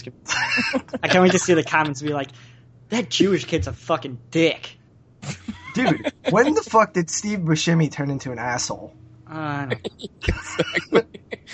I know, right? Like, he was the guy getting picked on in The Big Lebowski. You know? Yeah. When the fuck did he turn? When the fuck did he turn? That's not after he watched Bloody Homecoming. All right, so moving on, we have a voicemail, one of two voicemails from Derek. So let's go with number 1 from the good homie Derek. Hey guys, Derek here. Just wanted to let you guys know I hope all your packages, I'm glad all your packages came in perfect condition. They did. Hope you enjoyed the stuff in them. We did. Hope you guys enjoy Seconds, because I know you all got a copy of it. Can't wait till you all watch it. Hopefully you guys enjoy it as much as I did. Surprised by it. All that good stuff. I got just one question for you guys this week. Well, I might have another one in the future. I might call back in a few. Who knows? Well, I know episode 55 right now. I was wondering The suspense is what's killing going to me. happen with episode 60. Episode 60 is supposed to be viewer's choice, I believe. Look at him. Supposed to be You're keeping 5 track. episodes away. Well, I just wanted to hear what you guys think about that. Let's get back. Talk to you later. Dude, fucking Derek knows our schedule better than Jeremy. JP, This is a bona fide fact. kiss my Jewish asshole. Jeremy's like, "What are we doing in episode 60?" And I was like, "Are you?" Jeremy's fucking like, what are we serious?" doing in episode 55? Damn it. When is the last Can't time I remember said, "What what are we episode doing it in this He asked episode?" what we were When is the doing last for the time I said episode that? when we jumped on Skype. He's like, "What movie are we reviewing tonight?" And I was like, Cub, man. For fuck's sakes. He's like, I watched fucking What Happened to Baby Jane. I'm like, oh. I was like, Jeremy, we ain't even doing What Happened to Baby Jane anymore. It's not even on the schedule, man. What the Oscar fuck? films. I'm sorry, it fucking scrambles my brains. So. Exactly. But no, seriously, it's funny that Derek even knows that that's what we do. I mean, we did say it a long time ago that every 20 episodes we'll do a viewer's choice, but I find it super awesome that he even knows that, you know? So that's kind of what is planned. We'll do another viewer's choice, which, speaking of, we should probably post a poll pretty soon. Yeah, I mean, considering it is, well, technically 4 episodes after this one, so coming up. That is coming up very, very quick, even though we do have that little break in there, so we have a little more time. But yeah, we should probably get a poll together and get some choices to vote on. So yeah, if you guys have any choices that you want to throw out right now, do it in the comments of this video post on Facebook, or this, the episode post, the one that'll be pinned, or do it on YouTube if you're not on Facebook, or you can go to my channel and just leave a comment. Either or, I mean, so. Yeah, but episode 6. As for seconds, I think it would be cool if we, Jeremy mentioned that we should at least review it on the podcast, and I feel like the best spot for that would probably be episode 57, right after Children of the Corn, like right before the main review and what we watched or something. Yeah, I mean, I think we were going to do it right after what we watched before the main review. Yeah. Yeah, you guys down? Yeah, I think that's what we agreed on. That's not a problem at all. Yeah. Because there ain't no way we're stuffing it in between 9 Children of the Corn. Just saying. No, next after Children of the Corn, you're not stuffing anything in. You're not stuffing anything anywhere. Dude, I'm thinking about going and buying some Corn on the Cob, sitting down watching some Children of the Corn movies, looking like fucking. The only thing we're going to be stuffing is our eyeballs after watching 9 Children of the Corn films. Yes. At least I know the very pain. jagged. You don't even know the corn huskers because you haven't seen any of them, but the first one, I think. Yep. You're gonna fucking. That's a true statement. You're gonna be found hanging in a closet. To be honest, with roper on your neck. Yeah, the second half of the films, you might be. Everyone knows me too. My pretentious assholeness. Yeah, well, you won't be alone in your hatred for the Children of the Corn. Children of the Corn 6 ratings. 9.5 out of 10. Oh God, no! Blow your minds. There's no fucking way. There's no fucking way. I'll save it for the show, but we have one more voicemail from Derek. You guys ready for that? Yeah. All right. So, right now. Play it. Here's Derek again. Hey, what's up, guys? I thought of another question while I was hanging up on my last voicemail. So, I'm going to throw out another question to you guys. I was thinking this for a while.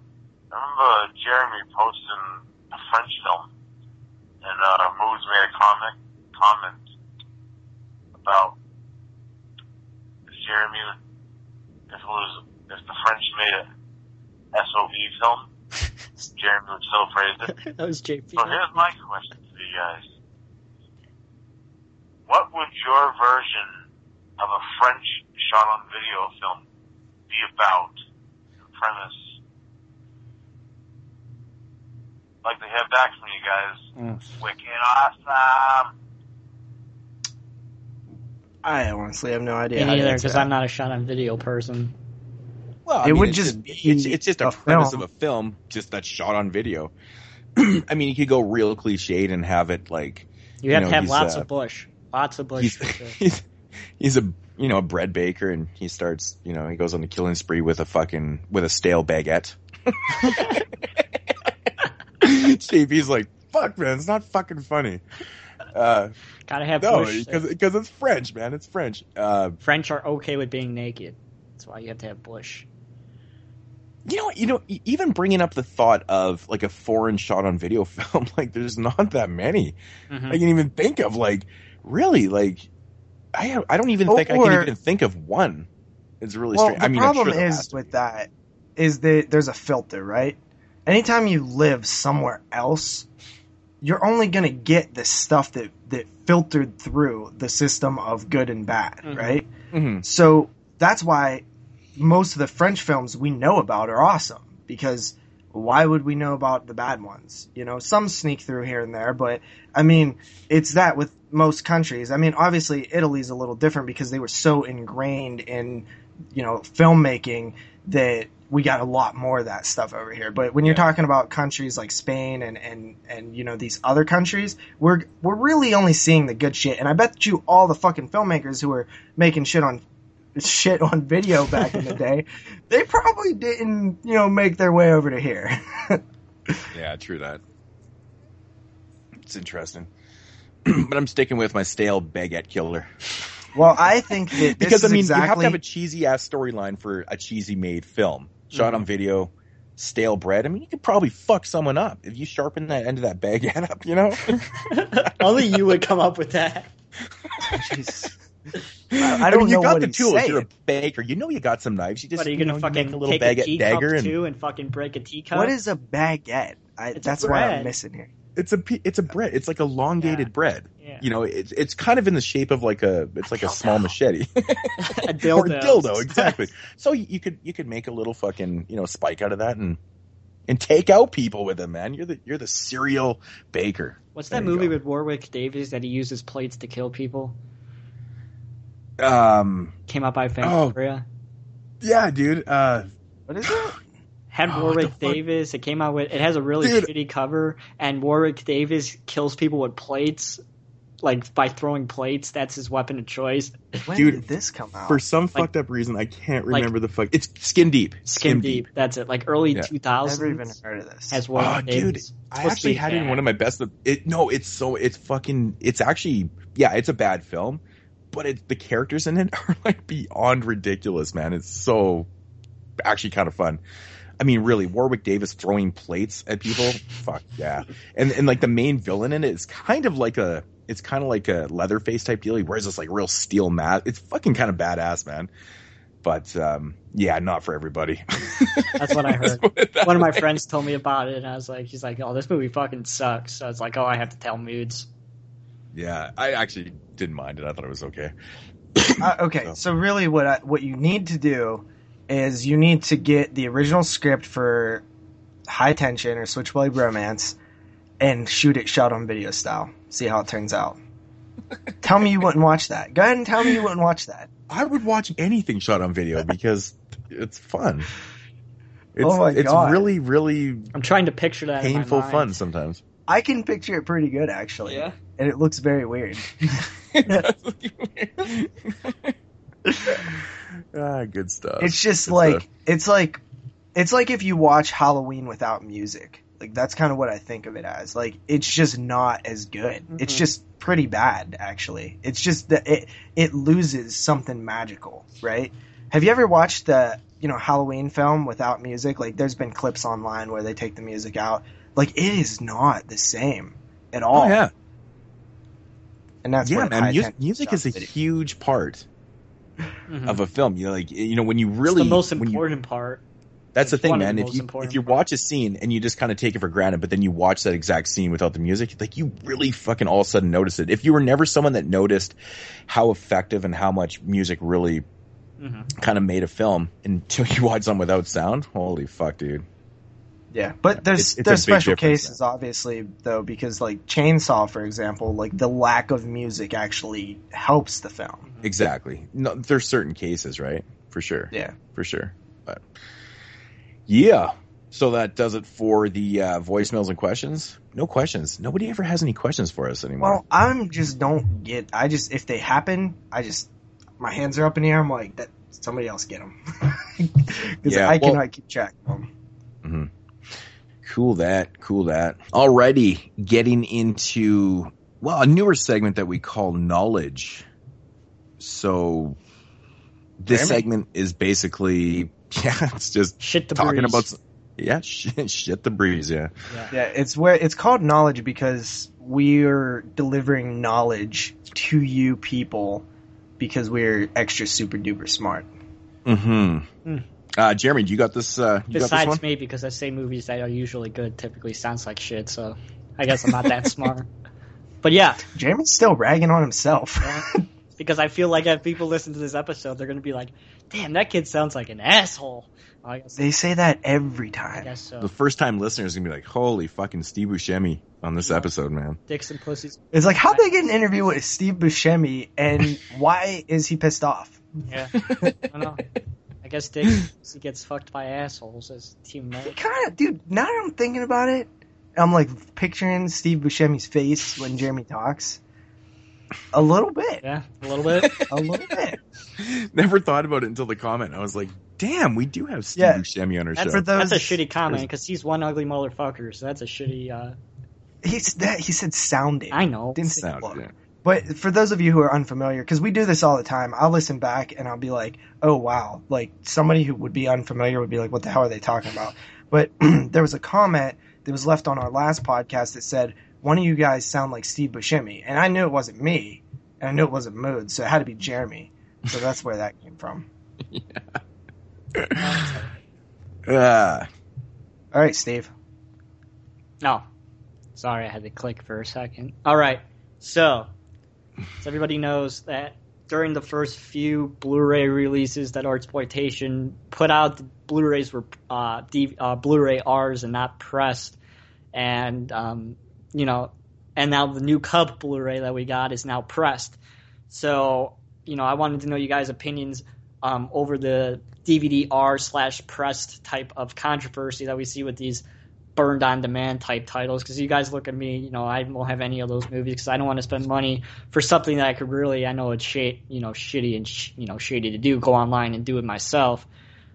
So, I want to know your guys' opinions between burned and, legitly pressed movies that these companies are releasing. Yeah. To be honest, man, I don't really have the hugest problem with the Blu-ray Rs or the DVD Rs, to be honest, because I'm an honest person and I know for a fact that I'm not going to go online, download a film and burn it for myself. It's just not going to happen. I know other people will, but so for me, when I see it, I'm just like, okay, but I understand what Artsploitation was doing at the time. I think they did state that they didn't have the equipment or to actually press them up at the time. And they said, hey, in the future, they are going to be, legitimately pressed Blu-rays. And of course, we've seen that with the new release of Cub. So I do respect that they did tell people that and stuff. But to be honest, I don't really have the hugest problem with it. Because I am buying, I'm getting the case, I'm getting the art, and, I'm spending the money on it. Theoretically, it's the same transfer. It's not like you're lessening the transfer. It is about the film in itself. And that's where I was getting at. And on the flip side, exactly where I was getting to. And on the flip side, if you look at it, though, you are paying for something, relatively the same price that is a lot cheaper to produce. Than the press copy. And that's where it kind of gets me a little bit. So, if I think about it in terms of the film and the artwork and the packaging and stuff, I'm fine with that. But paying the full price for the non-pressed disc, that's a little frustrating. I think that if they're going to be doing that, it should be a lesser price because it's obviously quite and I know you talk about talk about Killer Party all the time. That's the name of it, right? Yeah, that's a Warner Archive release, and to be honest, it's not a VHS transfer. They actually, they did something with that transfer. It's fucking phenomenal, and I knew what I was getting myself into, but it is the only way to get the movie, and so I kind of had to bite the bullet. And at first, I was like, I don't know about these, and plus, we all know that the Warner Archive collection burn on demands are fucking expensive. Actually, as a matter of fact, all these companies that are doing it, it's not just Warner Archive. It's there's a few other companies. I think MGM even has a burn on demand program now too, and Paramount does too. Paramount too. Yeah, but even everyone's catching on to this. But the problem is they're charging way too much. These are fucking not legitimately pressed up discs, which we know are costing less. Okay, we are getting the case. We're getting the, exactly. Like they have all the Rugrats. It's like, why can't you fucking release those legit? I would buy those. It's what it really comes down to is the prices here. It's astronomically way too high. Yeah, way too high for these. Like, $20 or $18 to $20 for these burn on demand discs is not a good price at all because we know that how much a disc costs. We know what the art in the case. If you put everything together, and maybe the license. I don't know exactly how it works with that, but it's not costing $20. It's ridiculous. So I do have a problem with that. Yeah. So my thing is, obviously you're paying for the movie itself, right? So how much is that film worth, right? Mm-hmm. Yeah. So if you are buying, let's say, Killer Party, how much is it worth? What do you say, Moods? Like $5? That's what it would cost to rent it, right? Mm-hmm. Kind of. Because that's what you pay for the movie, so $5. Then what does it cost to make the product? Yeah. So once you add those together, we're talking under $10. So and I understand that these companies have to make a little bit of profit. Yeah, too. but not 100 times their profit. 100%. But that's the thing. Like, so if these things are costing just under $10 for the whole thing, $20 is quite the fucking markup, man. That's pretty crazy. Jeremy, how much would it cost you to make a copy of Killer Party or something? Like legitimately or burned? No, like burned. Okay, copy, but like we're talking, with the actual real paper artwork. Let's see. DVD, blank DVD. Buy it in bulk, 5 cents if you buy in bulk. So 5 cents for the DVD. For investing in a good printer, if you're going to do this a lot, on Inkwise, I don't know, $3 for the ink for one cover. I would say probably less if you buy in bulk. So that's $3.05, probably a dime for the case. If you buy in bulk, $3.15. And then the artwork, you could get a pretty good laser engraver now that comes in most burners. That's another $40 investment. So let's just say if you make 100, whatever, probably $5.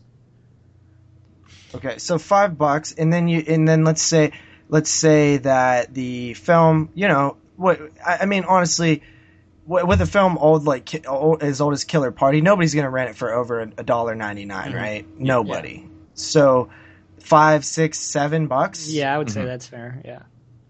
So then maybe 10. you factor in labor, 10. right? Make it 10, not 20. Yeah, 10 should be the maximum for a burn on demand. Absolutely. Right? Unless now Blu-ray's a little different, but an archive title like Killdozer or whatever, that should be $9.99 and under. There's no way it should be higher than that. And that's my biggest issue with those things. Cuz I just don't feel like, and they have means that are more than what me and you have, right, Jeremy? Yeah. They're getting this stuff cheaper no matter what. Because they're buying in bulk. Yeah, they're not only are they buying in bulk, but they have relationships and they're getting a corporate rate instead of like a. But the thing is with Amazon too, like they're literally, they're making these copies apparently as you order them, so they're not accounting for the fact of like pressing up 100 copies of Home Sweet Home and then only selling 40, so they're going to mark up it. To try and recoup for their losses. That's the thing with iOffer that pisses me off. That people go on there, they charge $10 for a movie that's on VHS that they probably rip, and then they spend 5 cents on a disc and they sell it for $10 because people are assholes. Yeah, with no cover art. They put in a paper sleeve. That's literally cost them 5 cents to do that and a little bit of time. It's bullshit. It's bullshit. I hate iOffer. How that website stays open boggles my fucking mind. How copyright people haven't came and closed it down, because you could go on there and you could fucking buy gutter balls in 2 seconds, like it's no problem. It's like, how are people not getting fucked over copyright, and how is that website staying open? It just boggles my mind. I don't. Yeah, fuck those guys. Yeah. There's a difference if you're putting out like Monster Visions or Freddy's Nightmares or something. Shows, if the company's not going to release it and you can't get it anyway, then fuck that company. Yeah. Fuck them. If they want the money, it's there. Put it out and I'll buy it regularly. So I'm all down for all these films that, like Elves and shit that never made it to DVD. Make those as many as you want, and I'm glad that they have some sort of way to get them. I like that. But when you're taking something like Gutterballs, no, but like a few days ago, or like 2 weeks ago, somebody posted on the Facebook page like, "Oh, is this bootleg website any good?" And they had like Fright Night 2 and Evil Ed on there, and I went off on that person because I was like, if you can't afford the film, just don't buy a bootleg of it. Well, I would buy a bootleg of Fright Night 2. Why? You're stealing that person's because film? I can't get it. You're stealing. I can't get it anywhere.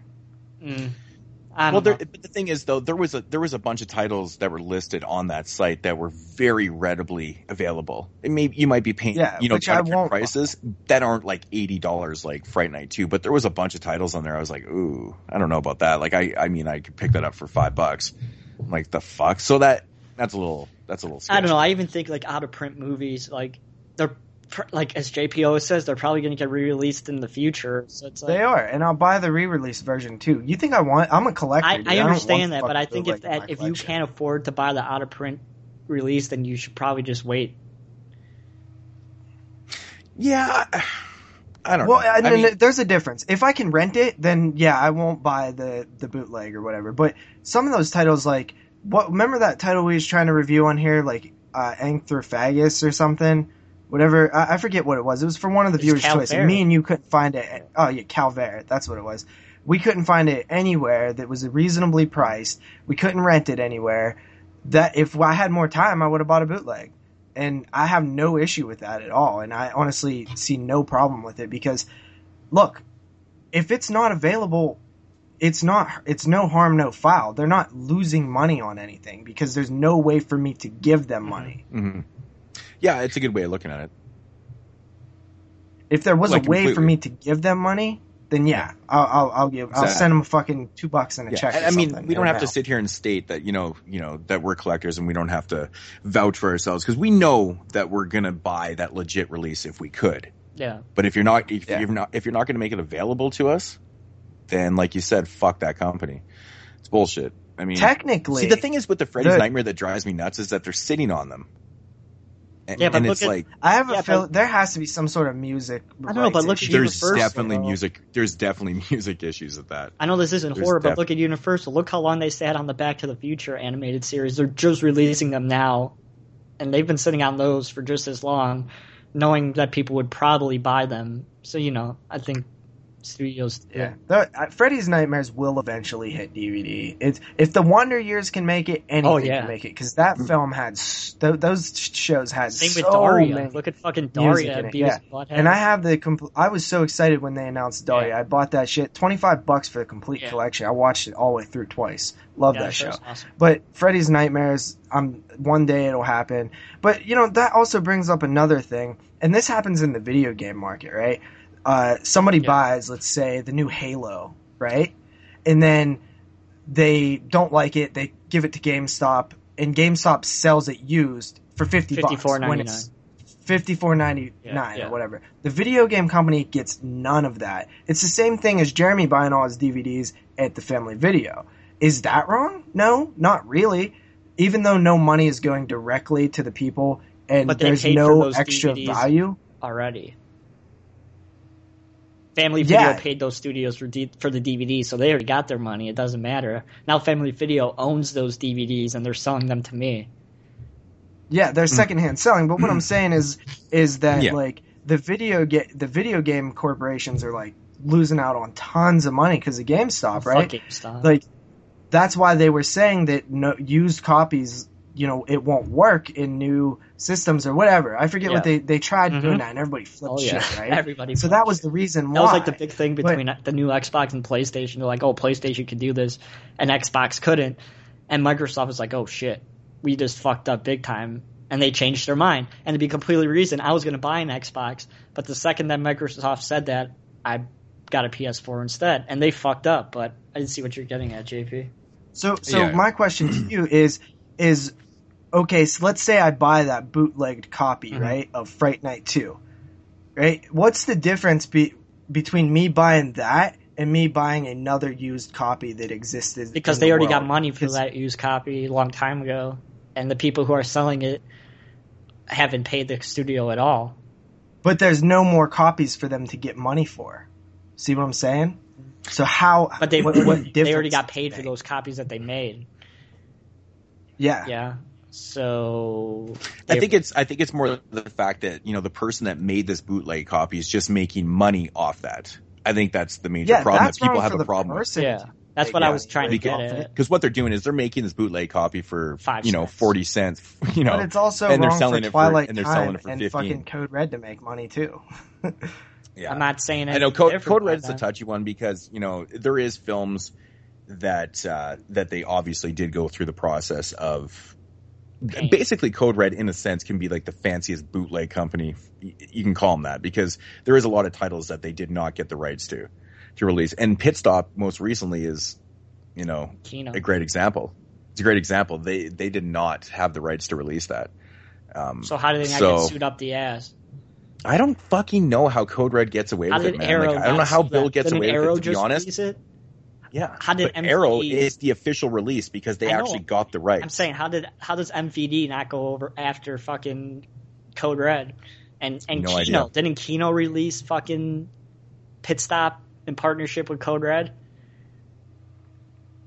Was it Kino? Yeah, it was Kino. So how they fucking not? I don't know. That's fucked. That's fucked up. You know how many films out there that exist? I mean, there's a lot of shit people behind the scenes, right? But listen, and I heard this from other people. I think Lustig maybe a long time ago on a podcast. Who owns Blue Underground? Yeah, William Lustig. Really? Okay, I heard him say before that there are so many films out there that no one owns. They could release because they can't find out who has the rights to them. But when you have a big company like that, it's not worth the risk, right? That's why Bill over at Code Red, who's doing everything himself, will take that risk. And 9 times out of 10, he probably won't get in any trouble because maybe the rights really are screwed up. Mm-hmm. But that doesn't mean he owns them, right? Yeah. That doesn't mean that he owns them. It just means that they can't find the real owner. Who is re-releasing all the Anchor Bay titles that were out of print in the past? Well, they're getting dispersed, though. They're getting over. I'm just saying, like, he released. Yeah, they're going. He released Neon Maniacs, fucking Code Red. But that was Anchor Bay never owned those films, right? They licensed so who them. The hell, those are the same people that they licensed them from. Bill should have licensed them from. It's not like the person probably changed hands. But rights change hands all the time too. Like Koss, from what I hear, Koss owns the Phantasm films again. Besides 2. Right? How the fuck did he get them from MGM or Universal or whoever had them last? Mm-hmm. You know? It happens. But I think if a film like Neon Maniacs is going to sell rights, then I think it'd be pretty easy to find out who owns those rights if somebody bought them. You know what? I think would think so, but the director, I think I just heard about this. I think the directors, because he killed himself, right? The director of Neon Maniacs, like right after the film was released? No more than me. If that happened, I don't know. I actually don't know. Okay, it might not be him. I might be thinking of something else, but I think if I'm thinking of the same thing, someone in his family, the rights owned the rights. So I think that one might be a special case. So maybe fucking Bill licensed them or whatever. Yeah. But who really knows? I mean, this whole rights thing, Hooper and licensing out and stuff, like we don't really know. You know, I mean, I know Bill has been accused many times in the past, and that's just, this is just what we read and what we hear and stuff, of him releasing films that he did not acquire or like license from somebody or get the rights or whatever it may be.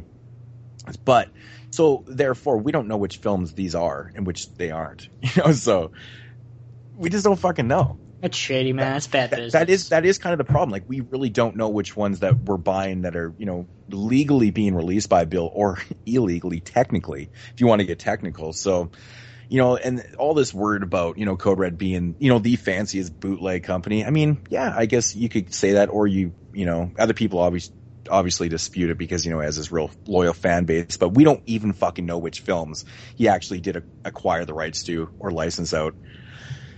So I don't know, man. Okay, so it was not the director. It's a fucking mystery to me.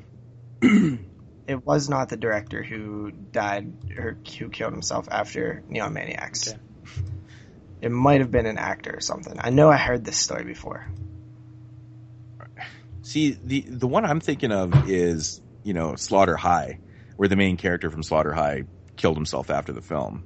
Maybe that's what it was, huh? That's just when I heard you say that story, I immediately thought of Slaughter High because, the main geek that gets bullied and does. Anyways, he killed himself in real life after the film was released. Kind of a weird story, but yeah, anyways. That's shady. But yeah, honestly, I've thought about this many times, and the whole Code Red thing has always been a mystery to me. How they're getting away with it, or if they are doing things legit. I know I've heard so many different stories. We don't really fucking know. That's why I would never buy Code Red. I'm sorry. That's that's the thing, right? And I have such a big moral, same. I have I just don't want to support a dickhead. I'm in film school to make money, not for some asshole to fucking steal my movie and sell I understand those points completely, and I know a lot of the earlier Code Red releases, for the first few years that they were doing it for, they were, these were barcode sold in stores type deal, and I'm pretty fucking sure that he was acquiring the rights and doing it legitimately, at least in those days, because it'd be pretty hard to be, putting your shit out into major retailers, stores, if they were fucking bootlegs. I just can't imagine that really happening. It generally would not happen. So a lot of the earlier releases, I don't feel like I'm, stealing someone's fucking film by buying, Code Red, and it could potentially be a bootleg, and that's the case in the films that I just picked up, with Sweet 16 and Soul Survivor and stuff. These are barcoded films that were early releases by Code Red. Now, as for a lot of the ones after he decided that, fuck the retailers, I'm going to do this shit myself, because I know it was costing him money, the story with all this bullshit. And then he started doing his big cartel stuff. And then that's when all the shit started coming out about Code Red, always releasing films without rights, not without the rights, blah, blah, blah. And now it is a little shady. So if you look at the films with, not even that, it's like even more shady now. I think that he doesn't want to ship outside of the U.S. It's like, that's even a little bit more shady than I know, what he's already been doing. And his excuse is, Canadian customs. There's something else going on there. No, I'm just saying this is what he wrote. I think he's Canadian customs is always, they're always fucking losing shit and blah, blah, blah. And it's all you Canadian whiners and blah, blah, blah. This is like an email. I wish I fucking kept that, man. It was so good. I think it's like, it was just such proof that he's such a fucking asshole. Yeah, you're stealing it's just people's proof that money. he's such a fucking asshole. Yeah, exactly. And that was brought up before, and I was like, quite possibly. Yeah. So just to clear that up, the Neon Maniacs thing, it was actually the writer who committed suicide. Okay. He co-wrote Pumpkinhead, the original Pumpkinhead, and Buried Alive as well. But yeah, he committed suicide in 1997. I knew I heard something about that, but I guess it didn't apply to what we was talking about. But I just wanted to throw that out there. Okay. But yeah, what it all comes down to, we don't really fucking know what's going on. I mean, we just don't. Yeah. We can all we can do is talk about Code Red and speculate, but I mean, at the same time, it's not right either. As much as I don't approve of what he may be doing, we're speculating. Mm-hmm. For the but most not part. only that, I just don't like his business tactics. Whether he's getting his films legitimately or not, I just don't like the way he does things. Exactly. So I'm not going to support that dickhead. I'm not going to buy any, even though I want Spontaneous Combustion on Blu-ray. Because and now he's going through Screen Archives, which is like, oh, this is even more fucking shady. Two shady companies combining forces. Yeah. But the main thing... Same thing with those Twilight Time dickheads. I'm so glad all those people who bought Fright Night was like, waited in line on the internet. Waited in line for their copy. What imaginary lineup was this? Was this a lineup of keyboards? Yeah, it's like where you sit there and wait for it to be posted and sell. That's waiting in line, kind of. So and now Sony, who didn't even didn't have any agreement with Twilight Time to where they said, hey, we won't release it ourselves for any amount of time. They can release it anytime they want. So fucking Twilight Time lied to everybody and was like, this is going to be the only release. This is going to, limited and shit. And now it's coming out from Sony for like $15. Awesome. Yeah, I know. Fuck Twilight Time. Oh, dude. That made me solid. When I heard that, I was like, holy fuck, that's amazing. See, the main thing I wanted... Good news. It's good news. The main thing I wanted to get out of this knowledge is that I'm totally fine with people like Artsploitation, Dustin Mills, all those people who are still, Artsploitation, while they've released some good stuff, they're really still a really independent, small company that's run by... Oh, they're completely in their, embryonic stage. So for them, I can understand them, giving me DVD, Blu-ray Rs. Not DVDs. They price everything DVD-wise, but Blu-rays, okay, that's fine. Because they're just starting to put their films on Blu-ray and things like that. And people like Dustin Mills, independent people, that's fine. I'm not having a problem with that. The main thing that I had is, like we talked about, is the Warner Archive type people who are basically just ripping a file onto a DVD-R and selling them when they have way more than enough money already to do a limited But even then, it all comes down to the price for me, though. You know, I don't really have a problem with Warner Archives releasing Killer Party as a burn on demand. It's them charging $19.99 for it. Exactly. That's fucked up. Yeah. That's really fucked up. So if those things were $5 a piece, everybody would buy them, dude. Yeah, exactly. I would buy them. They would sell so much more than they're making right now. You lower that price, man, people buy those up. I mean, you'd be surprised at how many people don't really have too big of a problem with that. If that's the only way to get that film, it's coming from that studio, I'm fucking cool with that. If I'm paying $9.99, sure as shit, I would own 6 copies of Killdozer right now. Maybe not. The only thing that I will say about the Artsploitation burn on demands is our buddy Kyle got his copies of the what was it? They did 3, right? There's Samurai, the treatment, and Horsehead. Yeah. When he got Horsehead, it wouldn't play in his player. Yeah, I know. So he had to play it. I think it was his PS3 that it wouldn't play in. That makes sense. Or PS4 that does or whatever. Make sense. But but now, hey, they did what any growing company should do, and they took the next step. Now they're pressed. So awesome. In conclusion, we don't really have a problem with it as long as they don't charge out the ass. Yeah, that 25-minute conversation, we don't have a problem with it. And don't steal people's work, fucking assholes. I'm calling out. There's a lot of shady shit out there, and people are so willing to just take the easy road or the cheap road, and you don't really think of it in the bigger picture. But to each its own. I'm not going to sit there and preach to people and tell them what they can and can't do, but I'm just telling you, and like we all are, it's not just me, us 3. It's shady. So Morbid Fad and Rapid Stack. Let's do it. Yeah.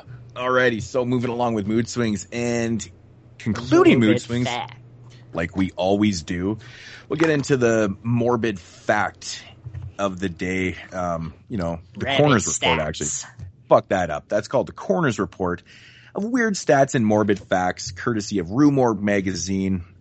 This today's quirky fact is coming from issue 138 from October of 2013. This was the 50 Years of Gore issue, which is really cool. It's got H.D. Lewis, Dario Argento, Tom Savini. You got, oh my God, Jorg Buttgereit. That dude. How the fuck do you pronounce his name? Buttgereit? Jorg Buttgereit. Look at JP. And that's I don't even know if that's right. Speaking fucking German like a pro. That sounded way better than mine. And of course, Fred Vogel. This is actually a really good issue. But yeah, so the Coroner's Report, and the one I picked out for today is one I can't fucking find. Oh yeah, here we go. I really, I've never thought of it before, of like repeating one because I don't know what I've said in the past, but what would be the chances of that? Anyways, I thought this was kind of funny. In a GQ interview from early 2012, country musician Billy Ray Cyrus stated that his family was being attacked by Satan. In particular, he blamed director David Lynch of Mulholland Drive, in which Cyrus had a part, for bringing the devil into their lives. Well, I guess her daughter turned into the devil. Are you fucking kidding me? Really? Like, so he had a part in this movie, and now the devil is invading his family? Like, what the fuck? What is Billy Ray Cyrus or something? Holy fucking... Ugh. Well, I feel sorry for him, man. A lot of wackos. My achy breaky heart is feeling fine. It's like, God, I don't know, man. Anyways, that was the first one I looked at, and I was like, fuck it, I'm reading it. So, anyways, guys, that's gonna do it for mood swings this week. And yeah, alrighty. So yeah, moving into what we watched for the week. Of course, we all know what this is. WWW. Stupid. I only did that just to piss Jeremy off. He doesn't like when we abbreviate it and call it WWW, but I don't really know why. Jeremy's short, like that old guy who's like, you goddamn kids. Yeah, 'cause you can't fucking take one extra breath and say what we watched. You have to go WWW. Oh, whatever, man. I like short and quick, W. man. It's stylized, dog. I like short Get some and quick. sense of style to you. Yeah. You little plain Our Jane. podcast is called 22 Shots of Moods and Horror. You have to take a fucking breath in the middle of it, so don't give me that shit. Yeah. Oh, yeah, we should have fucking abbreviated that one. If you guys really want, we can drop the moods and horror. It can be 22 shots. That's fucking fine with me. I call it 22 shots all the time. So do I. I actually say 22 shots. I say 22 shots podcast. But anyways, guys. I also say chainsaw instead of Texas Chainsaw Massacre. 3. That's just being fucking lazy, JP. That's just lazy shit. I like calling it chainsaw. I know, but it's confusing if you're saying it's confusing if you're saying chainsaw, because when I think of chainsaw, I'm thinking of Chainsaw 3D, right? If you're referring to the original Texas that was Chainsaw called Massacre, Texas Chainsaw as well. I guess, but I think that.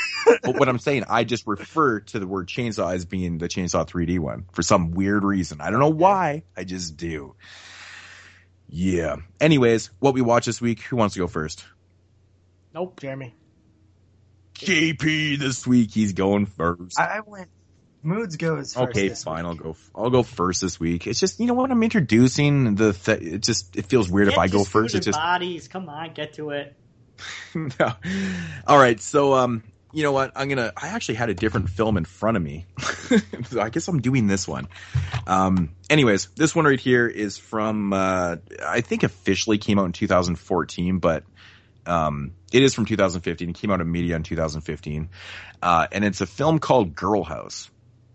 Now, I'd heard brief things about this one. Yeah, just briefly. I'd heard people say decent things about it. And Jason Lloyd also said it was really good. And of course, whenever I hear, you know, good things about a slasher film, it really piques my interest because I love my slasher films. And it's not very often you get like a really, really good one nowadays. So, yeah. Anyways, this one's called Girl House. It basically follows your main character. I think it's Kylie. I think her name's Kylie. Anyways, she's a university or a college student, and she's pretty much struggling to get through school because, you know, she doesn't. That's what happens. She doesn't really have a lot of money. She's had some family issues. I think in the story, her father passed away, and it's just her and her mom, and they're really struggling. Anyways, she needs to make some extra money. She comes across this website or this type deal, and it's called Girl House. And now what Girl House is basically the equivalent to Big Brother, but for Big porn. Brother. I knew he was going to say that. But for porno. And it's literally like that. It's a place where, and nobody knows where this house is. It's just a bunch of girls that are in this house, and they have cameras all over the house. And, you know, from the outside looking in, so as a viewer, you can, you know, basically pay a fee to watch this live feed in this house. And what these girls do, they live normal. But they also do private shows, and they also have sex in there too. It has everything kind of going on. This is funny, JP. Me and you were talking about that a few days ago. How we wish we were girls with big tits so we could fucking be cam girls and make a shit ton of money. Shit, I would do that in 2 seconds, man. Those fucking broads make so much money. So essentially, what we need to do, have a 22 shots orgy and put it on the internet and make fucking shit. No, I was gonna say we just need to become managers of these cam girls and say exactly. Fuck it. Exactly. The cam girl pimps or something. We just have to convince dumb cam girls that they need managers. Oh God. 50%. So essentially what Girl House is, it's you know, the website, it's the name of the place, is Big Brother. That's what it is. But their whole idea behind Girl House is they don't just want to be known as like the normal type porn site. They wanted to give people or the viewers more, you know. They want the viewers to actually start to know the people that live in the house. They want to get to know them because it's not just about sex. They watch their everyday lives. They're cooking, they're cleaning, they're doing all that type of stuff. So it's actually kind of a cool premise for a film. The thing is, of course, it's kind of a cool premise for a porn too. Exactly, for porno. So this is exactly, you know, this is how she wants to make some extra money. She's a pretty wholesome girl. And you know, she's very, very good looking, of course, but this is her way to make some money. But anyways, so there's a very regular type character called Loverboy that, you know, is on the internet, and he's always watching, and, you know, he's always talking to the girls and stuff. Anyways, you know, he's obviously a fucking weirdo. You know, he's always on there doing his thing, and all the girls kind of pretend that they like him and stuff. One thing leads to another. They kind of play a semi joke on him. He takes it a little fucking serious and makes his way over to Girl House, and now we got our film. Yeah.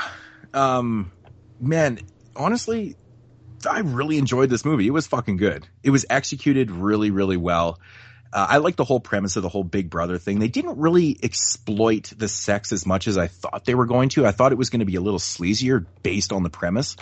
Obviously you have your live shows and stuff and all that type of sleaze kind of going on, but they did it classy, and I think it really worked for the film because there's actually characters in the film that you care about, like the lead. You really do invest your time into liking her quite a lot, actually. And some of the other girls, not so much, but you also don't hate them, which is a big bonus too. I think kind of the subplot with the girl, the main character, and this guy that knew her from high school. This is how she starts a relationship in the film with this guy that she knew from high school. He sees her on Girl House and he's like, holy shit, I know that girl. So she kind of starts up the relationship. I probably could have done a little without that, as much. I didn't really think it was overly that strong for the film itself. But as to the slasher elements of the film, fantastic, man. Loverboy, great mask in this film. It's played by Slane. Now, I know Derek's listening to the show right now. He knows who Slane is. Slane's is an MC from Boston. He's from, a bunch of different groups. La Coca Nostra, as most people probably know him from. Slane's really big in that area. But anyways, he's been in quite a few films. But anyways, he plays the main villain, and he's awesome, man. He's really kind of burly, and he's got this wicked fucking mask, and he plays it really good. Really, really kind of scary and shit. Is it a wicked fucking awesome mask? It is. It's a good mask. It looks creepy as fuck. And the way he plays it, it's a non-speaking role. He doesn't really speak in the film at all. But he pulls it off quite well. The kills are pretty cool. It's shot well. That's another thing that I really enjoyed about it too. It captures a lot of really good kind of really tense moments and stuff for a slasher film. And there's not a dull moment in the whole film, really. It just kind of, it flows quite well, and I really enjoyed it, man. It's a really good film. Music's great in it. And, I shouldn't say the body count is overly that high, but it's quite interesting. I think one of the most interesting elements of this film is how Loverboy gets into Girl House. Mm-hmm. I won't spoil anything, but I think it's really kind of unique how they utilize this killer who's supposed to be kind of a fucking moron, because they do have a backstory in the beginning of the film. They kind of show how he is and stuff. But I think it's really interesting, the elements of Loverboy. So I'll just leave it at that. But, all around, really, really enjoyable. If you like hot girls, good kills, good atmosphere, good music, and a really good setup with an awesome killer, Girl House is for you. It's fantastic. 9 out of 10. One of the best slashers I've seen in a long time. Very, very enjoyable. Nice. I'll definitely have to peep that one before the end of the year. Yeah, this one right here, my copy is from the UK, so it's a Region 2 DVD. It was really, really cheap. It was £5. So, yeah. Yeah, that'll have a release. Yeah, Phase 4 has the rights to it. Oh, Phase 4? Seriously? Do they? I got press releases for that film. Yeah. I posted news about it on the website and stuff a while back when it was in production. Yeah. Cool. Jimmy, you're up next. All right, I guess I'll go next. I'm going to talk about a film from 2014, released in 2015 by Dark Sky Films, and that is a film titled The Last Survivors, also known as The Well. This movie is really interesting. I know from other reviews that I've read, people don't like it. I don't know why. It's not a bad film. It's a really interesting, it's not gory, it's not bloody or anything like that, but it's a really interesting character piece. Really had to have strong acting to carry the film. So he basically followed this girl, Kendall, who is our main character, our heroine in this, I guess you could say, post-apocalyptic landscape. I don't know if the rest of the world is like that. They're in Oregon and Portland. So I don't know if that's just this section is, post-apocalyptic or other places are. We never really explore this idea of what happened and why this world is ultimately out of water. It doesn't rain anymore, and all the water that's left is what's in the earth, and they have to drill it up to get any water that's left out in the earth. So they never really explain why it's not raining or what happened and things like that, which I think is a negative part of the film. And I know that not everything has to be clearly blatant and obvious to the audience, but I wish there was just a little bit of information in the film about what was going on. So, it's just Kendall who's living on this farm in Portland, and she's trying to survive with the water that she has. That on this farm there's a well, and the water, of course, is getting brought up from the earth in this well on this farm, and she's trying to survive on left off water. But there is a guy named Carson who's played by John Gears, the guy who played Uncle Pedro, not Uncle Pedro, fucking Napoleon's uncle in Napoleon Dynamite. And he basically goes around and he monopolizes all these farms, and he pretty much murders the people in these farms, and he steals these water, and he sells it to people who are obviously needing this water. So it's basically just Kendall not trying to get killed by Carson and keep her water, and she has this boyfriend and he has this illness that he needs water. So it's basically her just trying to get enough water to have them both survive, and and things like that. It's an interesting movie, I have to say. I think it makes some good points about capitalism and things like that, and people going on other people's land who has a lot of money and taking what's really theirs. I know I said in my review on my channel that, I think it's really reminiscent of the oil companies going on people's land that doesn't belong to them and taking the oil out of the ground and selling it. And I think it's really reminiscent of that kind of stuff. This film's setting is really, really well done. They really picked a place that looked like it was, a wasteland that really dry and has no water and things like that. And the cinematography is really good. And the people who did the set designs really good also. The props that they picked and the things that are going on in the background of these barns are really, really good. And I think especially with the barn that Kendall and her boyfriend lives in, I think there's stuff that's been there for a while and things like that I think is really interesting.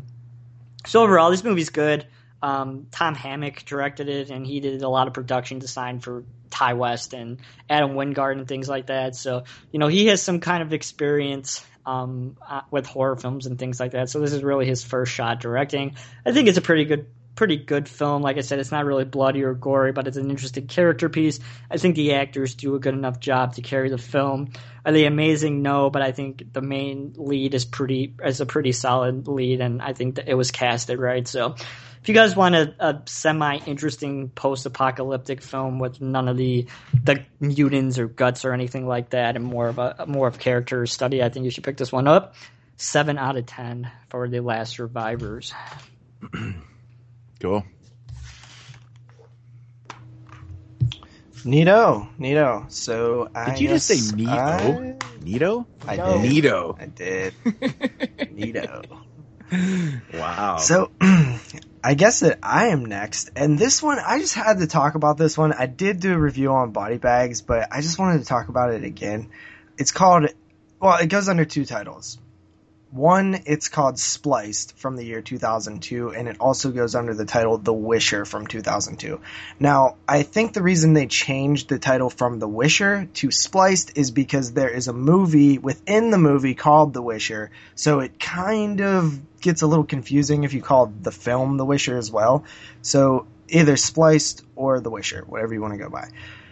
It follows this girl who really likes horror movies. And she is having kind of nightmares. She wakes up, sleepwalks, and stuff like that. She has to go to this psychiatrist in school, the guidance counselor or whatever. And she is basically telling him, that she's having very bad dreams. And I think she even says that she gets aroused when she's scared. So she really likes being scared, which is kind of funny. She eventually goes to a movie theater to see this new movie called The Wisher. It's supposed to be this horror movie that's breaking all kind of records, and it's like the next big thing. And they're in there watching it, her and her friends, and she starts getting kind of dozy while she's in there, and stuff happens, so she runs out. Oh, it sounds and shitty. Her father is like pissed off, right? He's pissed off that she went and seen a horror movie. So he's flying there, driving in the car, and he sees the character of the Wisher that was in the movie within the movie on the road, causes him to crash. He dies. So now she believes that the Wisher from the movie is actually outside and killing her friends, I guess. So there's a few things of note here. One, it's like that post-Scream era where everything is like referential. Like as they go see the Wisher on the screen, and I found this was funny because I forget the production company. It's like Scream Media or something that did this film. They did that. I reviewed a film way back on the podcast called The Fear about like a killer mannequin. They also did that film. So, and I remember talking about that one because that film was so weird as well. That's why I talked about it. So when she goes to the theater, you see like, you know how they have like the films listed that they're playing? It's like The Wisher, The Wisher, The Wisher, The Wisher, Halloween Resurrection. It was so funny. So it's like a little jab at Halloween Resurrection, right? The loophole and how that movie. Why does it say shit-erection? So it's like, why does it say resurrection? On 4 screens, you have The Wisher, and then you have one screen has Halloween Resurrection. I just thought it was hilarious. So the thing is, it's kind of like the Wishmaster, right? Or the Wishmaster films, where the Wishmaster, the Djinn from the Wishmaster films, he takes your wish and twists it, right? That's be careful what you wish for. That's the thing. That's kind of what's happening in this film, right? She says like, damn, I wish she would see how ugly she is or something to the girl, the snobby bitch, hot slutty girl at school. And then she winds up with her face all slashed up. You know what I mean? Like, so it's one of those things, but the fucking ridiculous problem with it is that A, she thinks that it's her boyfriend who's doing it. So that he was like, when she said these things, he was like hidden up in a tree and shit. And it makes no fucking sense at all that he would be able to hear her say all these wish things and then make them come true as well. Maybe he's got like a Whisper 2000 in his ear or something like that. So then it becomes like this thing where it's like, okay, is it supernatural or is it like a whodunit? And it just gets more and more and more ridiculous to the point where she was like, the movie, she goes to a friend and she's like, well, if we watch the movie, we'll figure out how to stop him, right? Mind you, at this point, she believes that it's her boyfriend. You lost me, right? JP. So she thinks that because if they rewatch the end of the movie, they'll see how they stopped him in the movie and she'll be able to stop her boyfriend in the same way, right? It makes no fucking sense. It would make more sense if she thought that it was the actual Wisher, right? So it gets to this point, and then there's this thing where there's all these like, she finds the film reel of the movie that they played, and there's these spliced in like hidden almost like Celtic messages in the film. So it's like this subliminal message thing, but even after she sees that, she still thinks it's her fucking boyfriend. So it makes even less sense. And the ending is the most hilarious thing I've seen in a while, dude. It is so ridiculous and absurd that I was just like, and I actually laughed. And I'm not one of those people who laugh a lot at stupid stuff. Like in movies, like like I'll chuckle, but I won't laugh, right? It takes a lot for me to laugh because I'm just, as Moods would say, too serious all the time. As I'm so laughing at I was laughing at this scene. It was so funny. And there's all kind of funny things in this movie. Like it was filmed in Moose Jaw, Canada. Yeah, that's relatively close. In the trivia on IMDb, it says that it sold out 4 weeks in a row at one Canadian theater. What the fuck? What an amazing thing. People are probably phoning the theater and being like, do you have tickets to The Witcher? Fuck off. Yeah, so the killer looks so generic, but he has this glass taped to his hands where it's like Freddy Krueger claws, which is hilarious. It looks so great. But I mean, it's in this weird era where it's post like 90s, like right on the edge of the 90s, but that Scream era as well. Like it looks and sounds cool. There's a lot of cool music choices actually in it. But I mean, it's just this oddball movie that like, it's a bad movie. 100% it's a bad movie, but I recommend checking it out based on just the absurdity of it. And I think Moods would get a kick out of this one in general.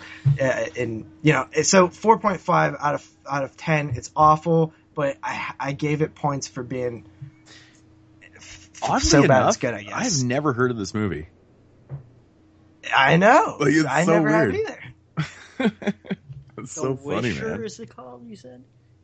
Or spliced. You can get it in a multi-pack with the Fear Resurrection, spliced, and I think like Killer Tongue or something. Killer Tongue. Huh.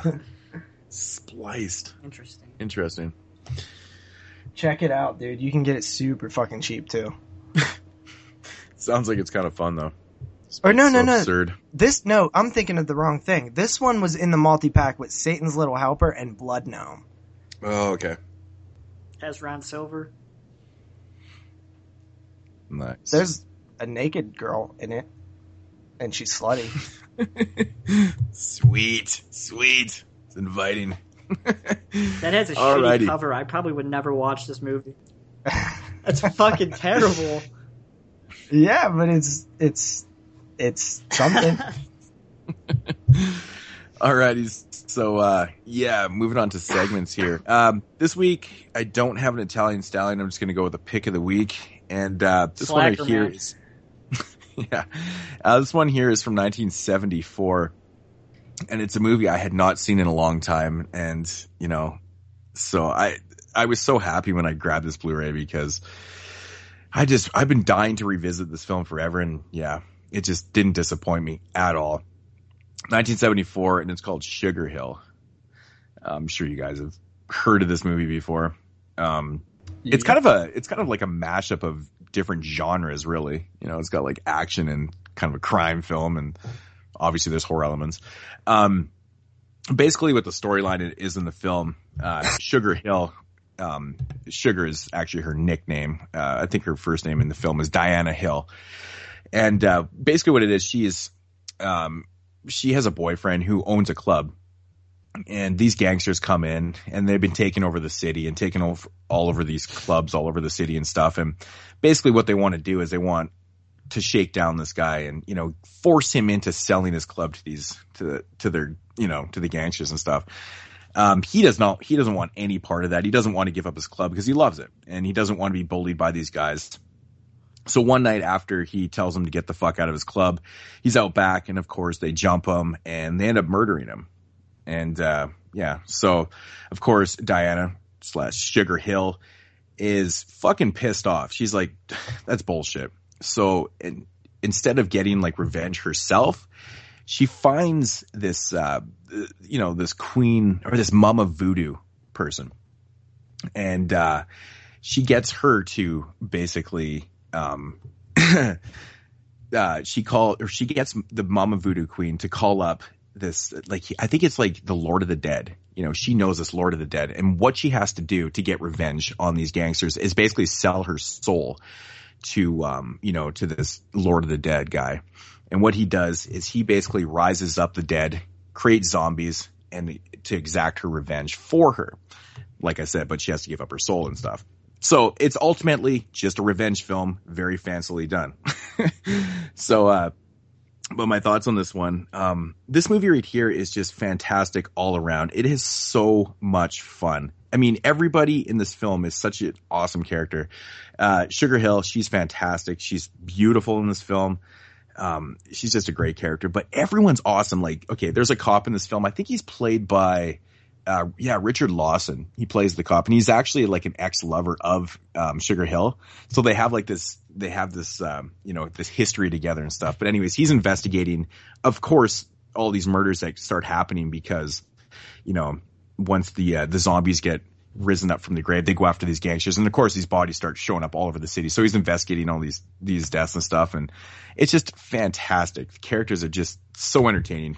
One of the coolest things about this movie, though, is the fucking awesome 70s soul soundtrack. It just goes so perfect with it because it's a really unique blend of genres. Like I said, there's a little bit of action in it. You got, the crime elements to it and the investigations, and you got these zombies. So, and you got this really kind of funky early 70s, real hip soundtrack to it. It's just really unique. There's no films like this at all. Like, honest to God, there's no films like this. The other really quirky thing about this movie is how the zombies look. I've never seen a zombie film with zombies that look like this. They're very cool. They're kind of like almost dusty looking, but they have these really white buggy eyes.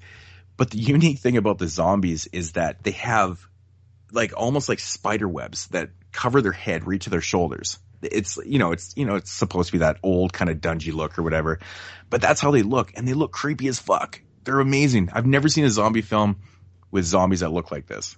To this day, very, very unique, and it sticks out, and there's not really a whole lot to the film. There's, it's a revenge film, essentially what it is, but such a fucking blast. Everything about this one, just the dialogue, all the jiving and all that type of blaxploitation elements to it. It's just fantastic all around. If you've never seen Sugar Hill, do yourself a favor, especially if you like blaxploitation films, you'll love this film. If you're a fan of, especially in the early 70s, with all the Pam Grier films that came out, gotta check this out. Really unique, and it's one of a kind. There's no films like this. 9 out of 10, Sugar Hill. Check it out.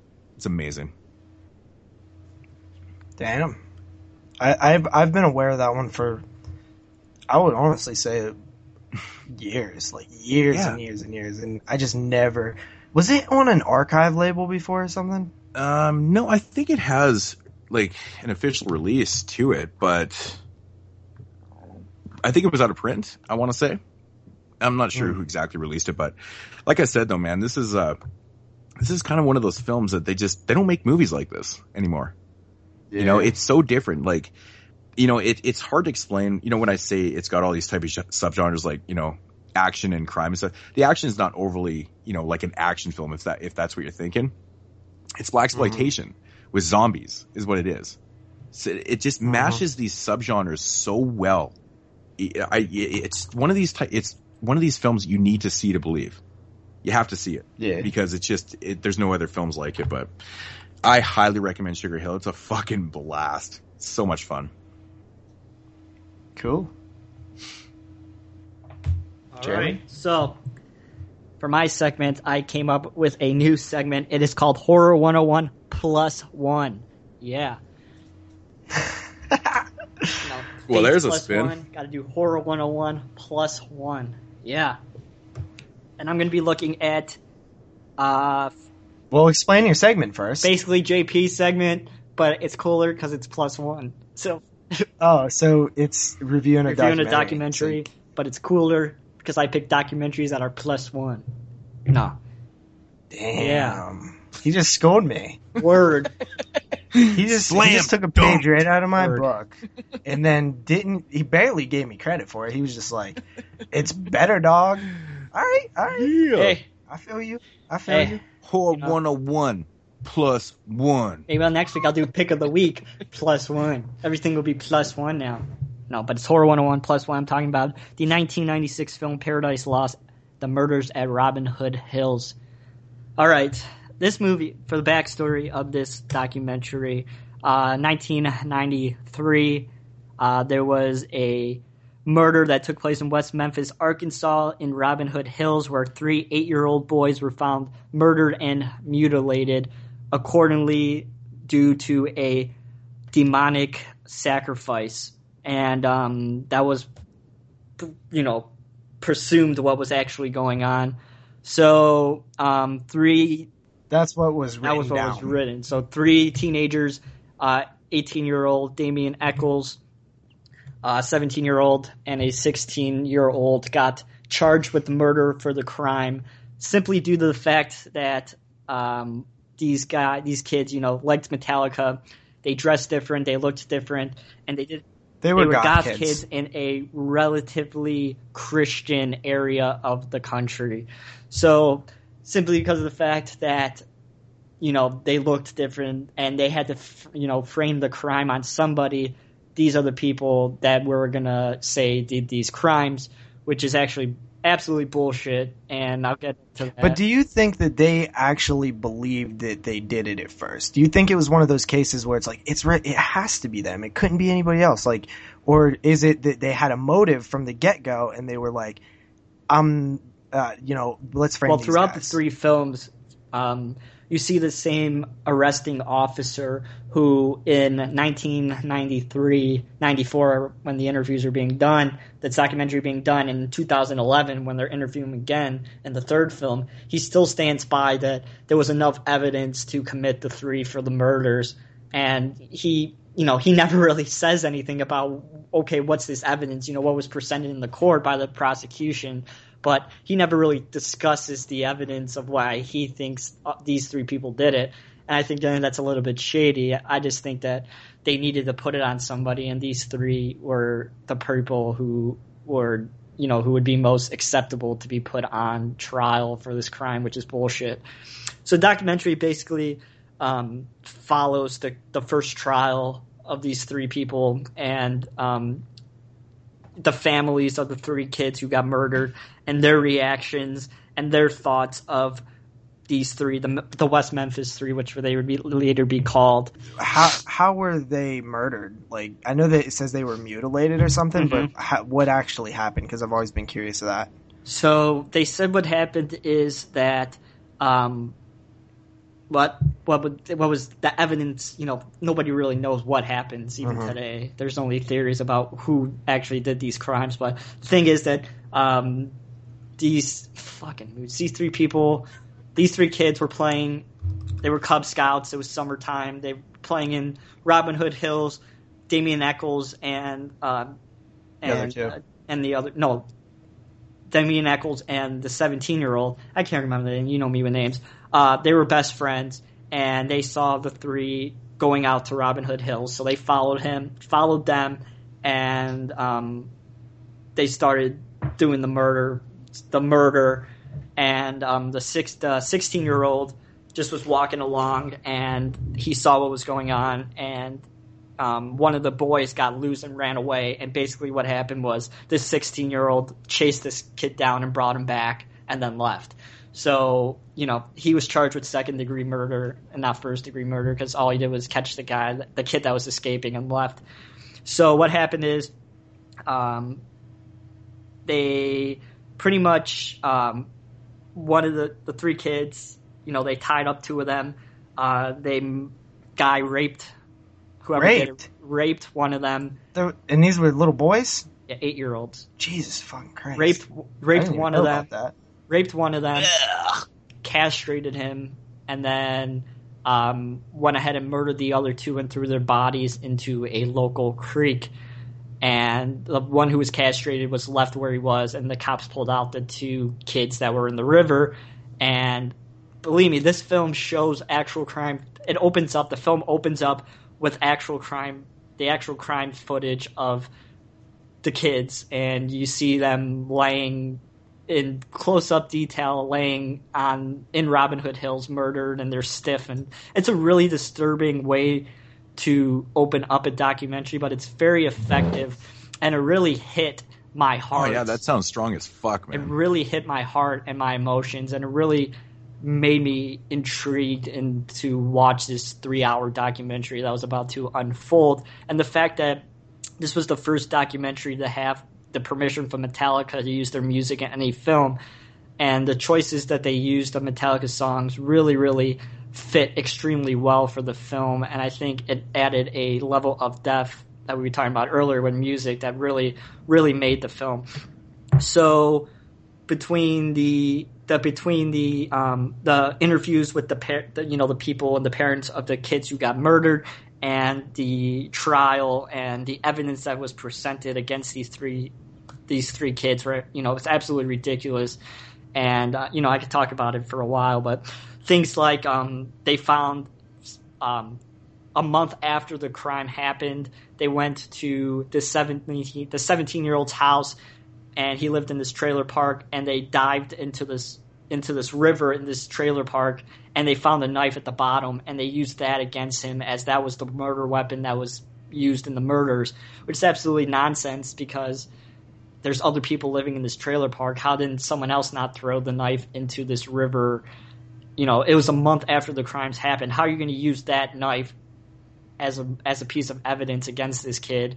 It's just things like that, evidence that really doesn't make any sense. And the fact that this was a huge national story, it wasn't just a local story. This was a pretty national story.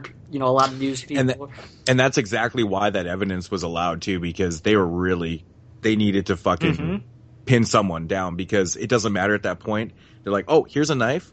Yeah, you fucking did it. Yeah, and kind of thing. It's just the pressure's on, man. The pressure's on by the council, right? So they need to prosecute. And the 15-year-old who was charged with second-degree murder, he had an IQ of 72, and he was interrogated by the police for 12 hours, and the only thing that the cops recorded was the last 45 minutes of the conversation where he gave a confession, but it was obviously fake because his IQ's low and the cops have been talking to him for 12 hours and he just wanted to get out. So he gave a false confession, which really didn't line up to the things that the other two kids were telling what actually happened, things like that. Or what was the evidence being presented? The confession didn't really line up to the evidence that was presented against this 15-year-old kid.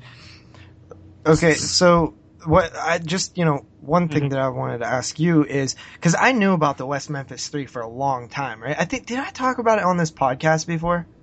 I don't know. I know I heard about this somewhere. That's why I was asking. I knew of the Paradise Lost films, and I've known about the West Memphis 3 because I've read about them in high school. I think when I used to do a lot of reports on murders and fucking Charlie Manson and Jeffrey Dahmer and shit. We've talked about that, but it's been so long. But man, this makes me want to check out these films so much. But I want to ask you, what % sure are you that they didn't do it? 95%. Wow. Because that's pretty high. That's a lot of percent. Yeah, because as you see, Paradise Lost 2, it's a lot of reused footage, but it follows more of the stepfather of one of the 8-year-old kids that were murdered, and he's a little bit suspicious, in my opinion. He's a little bit crazy. Like, he goes back to the crime scene. He makes fake graves for the three teenagers who were charged, and he burns the graves and things like that, and says he's going to hell. They're going to hell and things like that. He's very suspicious. But then as we get to Paradise Lost 3, which is Paradise Lost 2 was shot in 2000, and Paradise Lost 3 was shot in 2011. So between the 11 years that the films occurred, there was a lot more evidence that came out about the case, and forensics, was a lot more advanced than what was the case in 1994 when the initial murders came out. And more evidence started to come out that these threes were actually innocent. And then the stepfather that was, a prime suspect in the second film, started to change his mind a little bit about these three teenagers and actually, fought against the release of these three, and he was a little bit of a part of having these three released. Who did I think did it? I think that stepfather and the other two stepfathers of the other two kids were all three of the stepfathers? Yeah, because Jesus in the Christ. Third film we see one of the other stepfathers. Damn, that's fucked up. That seems even more unbelievable than the three kids, to be honest. Mm-hmm. Because in the third film we see another one of the stepfathers of the kids getting a lie detector test, and they found his hair in one of the kids' shoes at the crime. So how did that hair get Was there? it in his own kid? It was in his own stepchild's? Well, I mean, honestly, if they live at the same house, there's a good possibility that, hair transfers, they're underneath the same roof. That's pretty tough evidence to But they found bite marks and bite marks are a little different. Yeah, that's a little creepy. They took impressions of the three teenage kids, and none of their teeth matched up to the bite marks. But they did that all the way back in 2000. They still sat in jail for another 11 years because the judge who was they've still never been innocent. Yeah, they had to take a plea deal. They took a plea bargain, so they're still on the books. They're guilty. They're guilty, but if they have good behavior for 10 years, the time that they served they're out, dude. I know they're out, but they're on 10 years probation. If they commit any more crimes, they go back for the entire time. But if they're good for the 10 years, the time that they served is their sentence, and they're free after that. It's a really, really intriguing, especially the first film. It was one of the most powerful documentaries I've ever watched, for sure. It's a film that definitely changed the way I look at life and in film in general. Going to film school, you strive to make films like this that touches people and impacts people and really really makes them care. And I think it's because of this film that more and more people became interested in the case because they saw, something fishy's going on here. And I think if the documentary was done in a poor way, I don't think the West Memphis 3 would be such a big deal like it is today.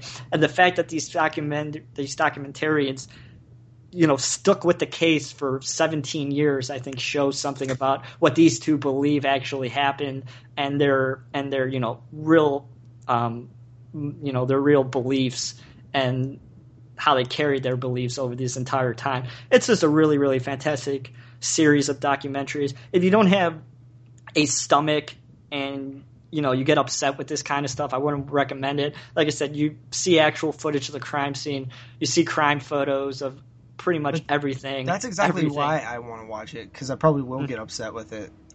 When I watch, that's one of the reasons I do this. One of the reasons I watch things is because I like having an emotional, feeling when I watch stuff. Yeah, and I usually don't have that with that kind of stuff. But this one definitely hit something in me, and it was really, really well done. And I highly recommend it. But like I said, if that kind of stuff really upsets you, which I assume not many of these people who listen to the show have that problem, then you probably wouldn't watch this. If you don't like seeing dead kids and I can't say I like seeing them, but I mean, if you can't stand looking at dead kids or seeing castrated penises and things like that, then you probably shouldn't watch this series of films. But you should really watch it. I highly recommend everybody watch these series of films because they're really, really powerful.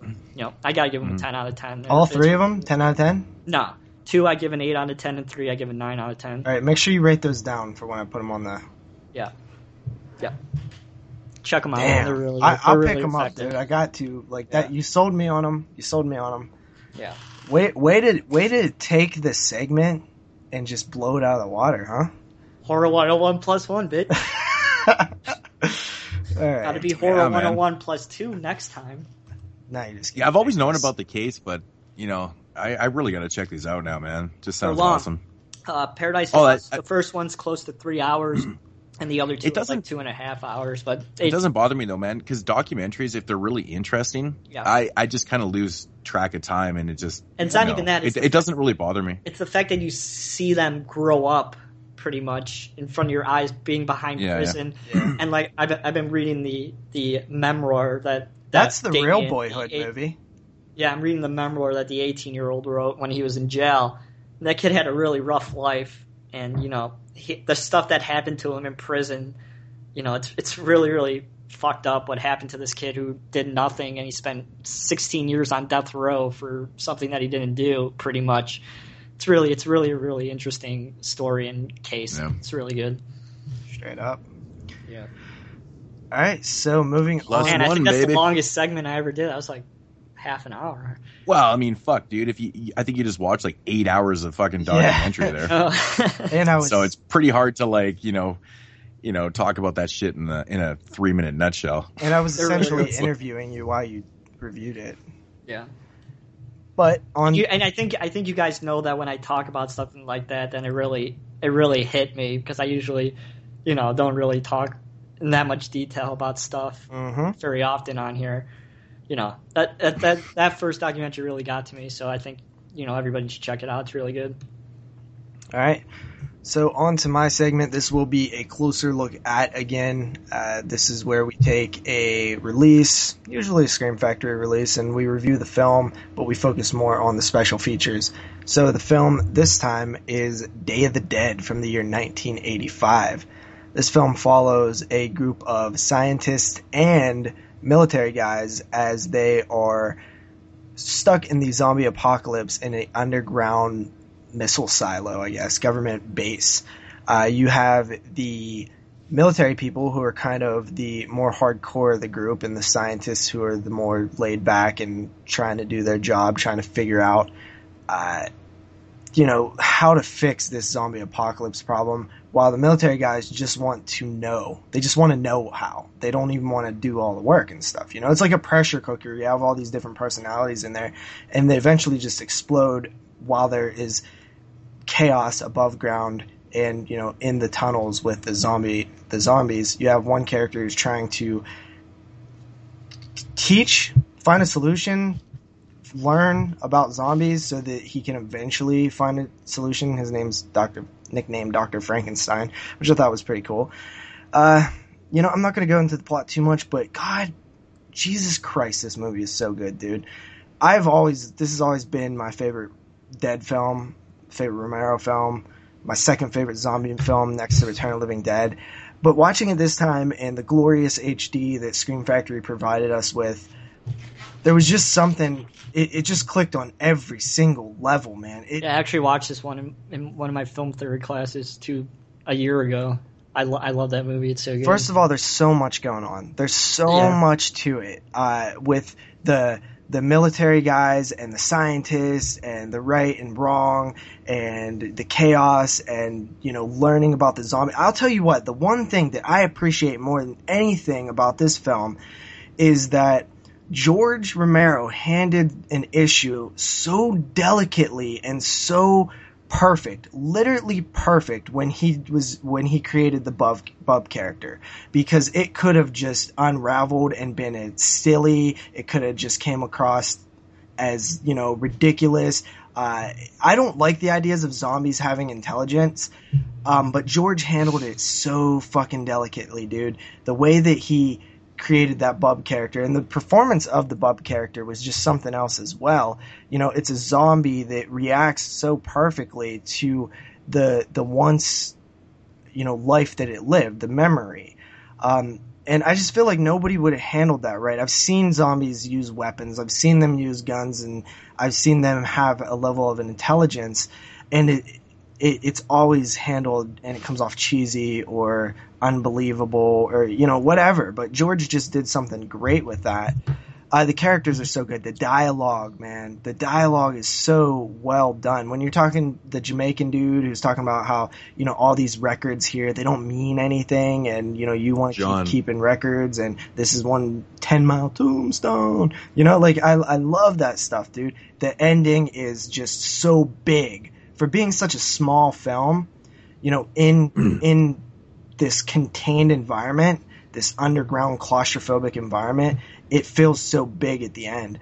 I can just go on, but I'll leave it at that because I have a feeling one day we will talk about these. I give it... I just want to add, it's incredible when you think about it that, Romero didn't even have, half the budget that he was supposed to have for this. Mm-hmm. It makes you kind of wonder, what could have happened with that film. Yeah, and I'll get into that. I mean, he did features as well. Yeah.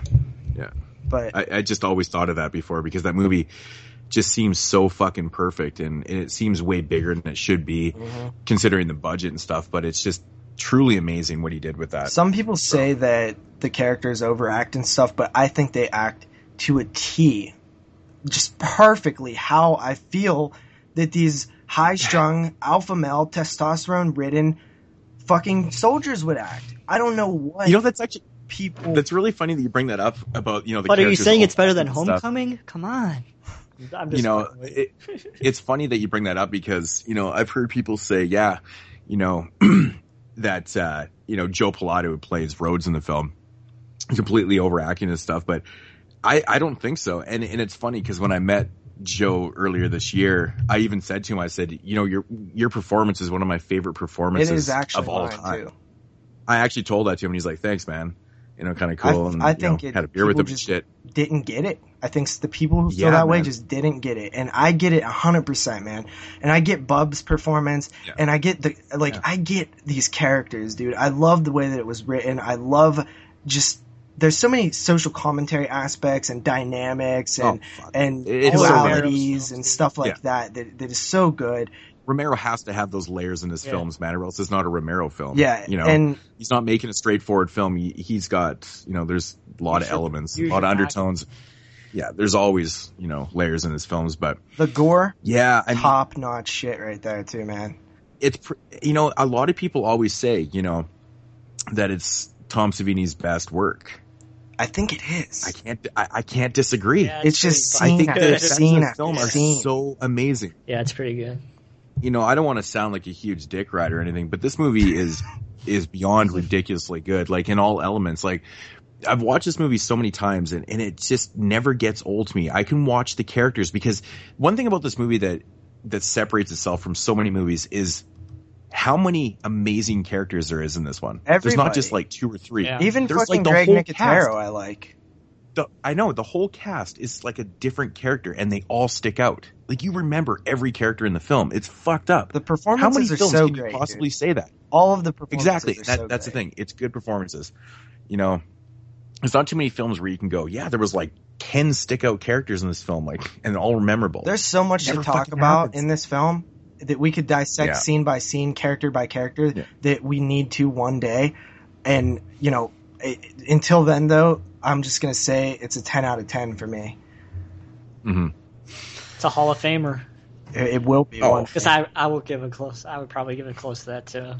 So, getting into the special features, there's a lot on this disc, okay?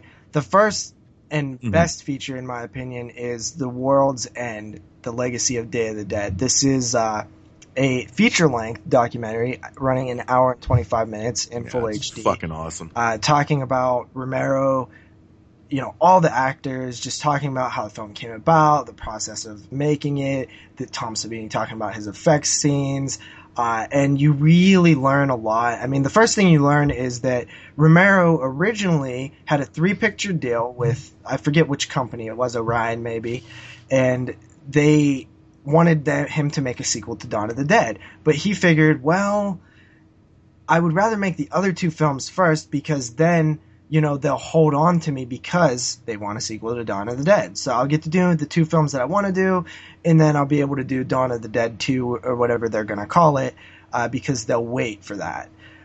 But what happened was, because the 2 films that he made beforehand, I don't know I forget which ones it were, maybe like The Dark Half or Monkey Shines or something, I'm not sure, whatever films came before this one.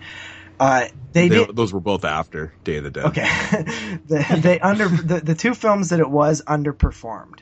So after he finally gets the script written for Day of the Dead, I forget how much money he needed, but the producer was like, look, you know, the 2 films didn't do well. I'm not going to be able to get you that money unless you put it R-rated.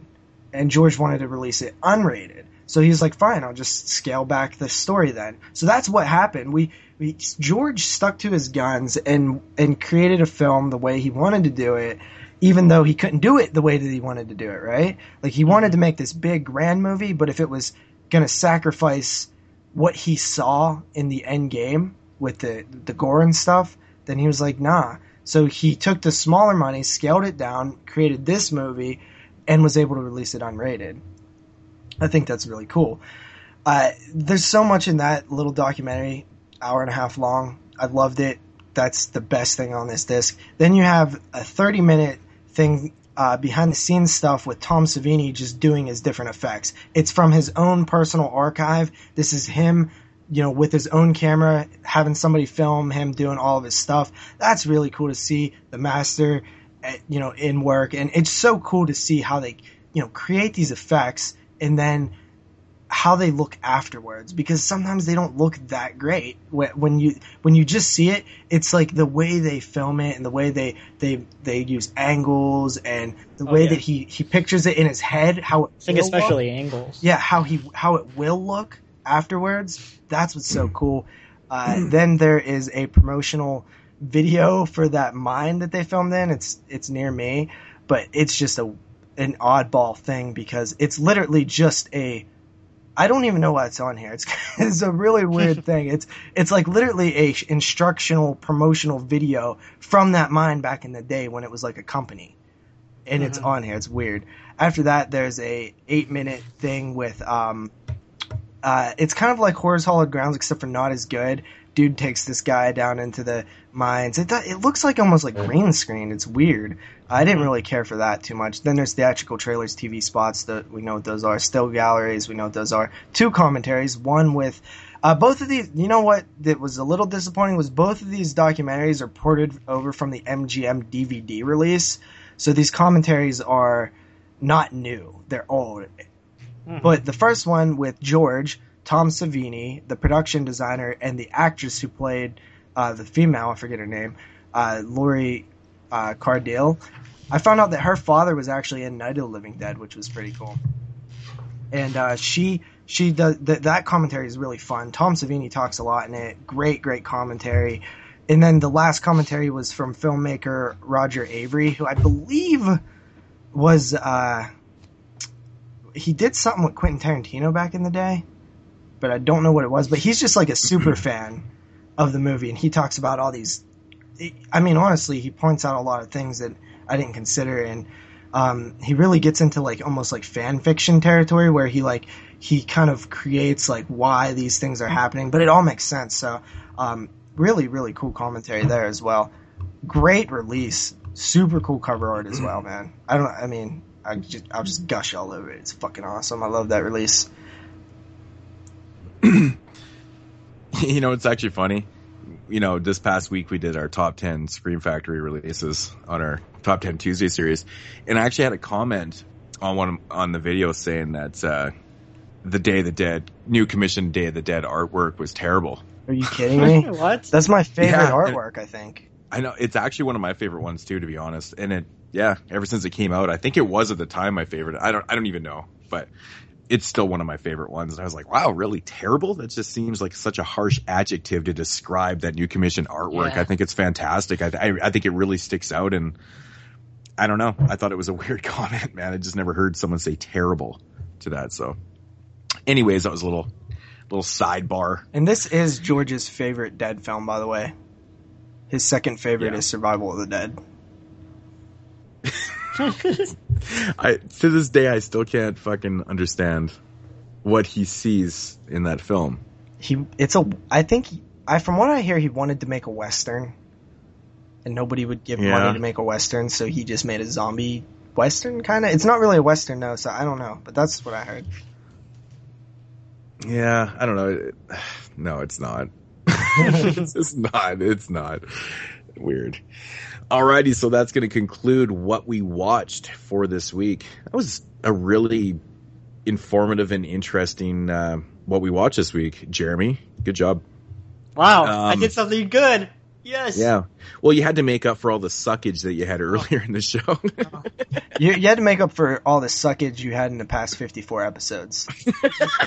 Besides once during my Nymphomaniac review, which I did one. Okay. 2. I got 2 and 54. Fuck you. There we go. Alrighty, so moving along to the featured review of episode 55, and it is coming courtesy of Artsploitation Films. I think originally released in 2014, released on home media in 2015, courtesy of Artsploitation, and in Canada, I believe it's released by Anchor Bay. So if you're Canadian, you can pick up the Canadian release, which does have better cover art, I might add.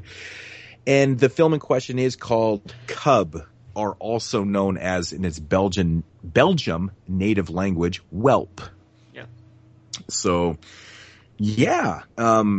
Actually, there's a lot of different variations of cover art for this film, and pretty much all of them are better than what we have haven't been actually released. Yeah. I was super disappointed with what Artsploitation either chose or was forced to choose. I don't know how that stuff works. I know there's a lot of copyrights with cover art, which is crazy, but But I don't understand that one. Like it's really awful. Like, I mean, to be honest, if you saw that cover art in a movie, like in a store, would it entice you to buy that? No, but I wouldn't buy it. But it's kind of gives a spoiler right off the bat. If I saw this cover art, I would kind of probably already guess what was going on in the movie, to be completely honest. What spoiler? I ain't spoiling anything. I don't know. Cover. I don't really think... I mean, it's just... I don't know. Anyways, do we want to get into the premise or the little plot of this one? You know what I'll do? I'm just going to get lazy and read the description here. What it says, Sam, 12... is in trouble. His entire Pathfinder scout troop picks on him, and worse. The leader, Peter, is the worst of all. He seems to find a sadistic pleasure in humiliating Sam. This year's trip is to a woods near the French border where a curious legend named Kai is said around the campfire to make mischief. But when Sam finds that Kai is no legend and that he makes more than mischief, nobody believes him. So yeah, so what we got here is we've got a bunch of, I don't know, I guess how old are these kids? 12, 13 years old? Yeah. Is that when you're a cub? Yeah, I would say so. A pack of, Cubs led by their 2 scout leaders. So they basically go on a camping trip, or what they do is these scouting or these Cub outings. I was never in Scouts and Cubs. I don't really know what they do with these things. But it reminded me of I guess it's survival is what it is. It's a slasher film. Yeah, Wes Anderson's Moonrise Kingdom. It's like that meets a slasher. Yeah, I want to call it a slasher. So, of course, like it said in the storyline, they tell this story, this fictitious, apparently, story of Kai that is said to be... a werewolf. I think they call him a werewolf. Yeah. They actually call him a werewolf. He turned into a werewolf at nighttime and takes out people, is essentially what they're telling these kids to scare them. And, of course, Sam, the outcast, finds out that he is real, and then we've got our film. He looks like a feral child with a mask. It's essentially Kai is essentially a child, very similar to exactly what the Cub Scouts are, 10 or 12, 13 years old. But he wears this really kind of fucking weird mask, and I could not for the life of me figure out. I think it's what tree it was. bark. What do you mean? It's just a tree bark with cut out holes in the eyes. It's awesome. Yeah, it's pretty cool. Okay, it is tree bark. I couldn't figure it out if it was tree bark or if it was I don't know. It was weird. Yeah, it's tree bark. Yeah, thick. Okay, well that's kind of cool. Pretty cool, actually. Kind of original, anyways. Never really seen a tree bark face mask or mask before. It's kind of interesting. Yeah, it reminded me of Wilson guys. Castaway. Oh, fuck. Well, the first thing that happened that I knew about this film from was because it hit the festival circuit last year and caused... I think you talked about it on the show. I've talked about it many times on the show. Just every stage of its post-production, from when Artsploitation picked it up and so on and so on. It was one that I instantly was intrigued by the cover art. I just loved the cover art, the poster. And I was like, this looks so cool. And I seen a still of the mask and the, Kai. And I was just like, wow, this looks awesome. Mm-hmm. So what do you guys think? I agree, man. I think that just that mask cover art is very enticing. I think it's fantastic. I think it's an original film with some not original ideas going on with it. I think the fact that it's original with the fact that I haven't really seen many films with campers, Cub Scouts, horror film wise, Camp Scouts, but it's basically just what's the fairy tale with the guy that says the fucking werewolf's coming, but nobody believes him until it happens. The Boy Who Cried Wolf. There you go. It's basically the Boy Who Cries Wolf with slasher Cub Scouts. Well, this, essentially, as I'm watching the film, I'm just kind of going, well, this setup has been done a million times. People out in the, camping, and then they start getting picked off one by one. But I don't know, man. Don't get me wrong. I'm not knocking it because of that. I'm just saying.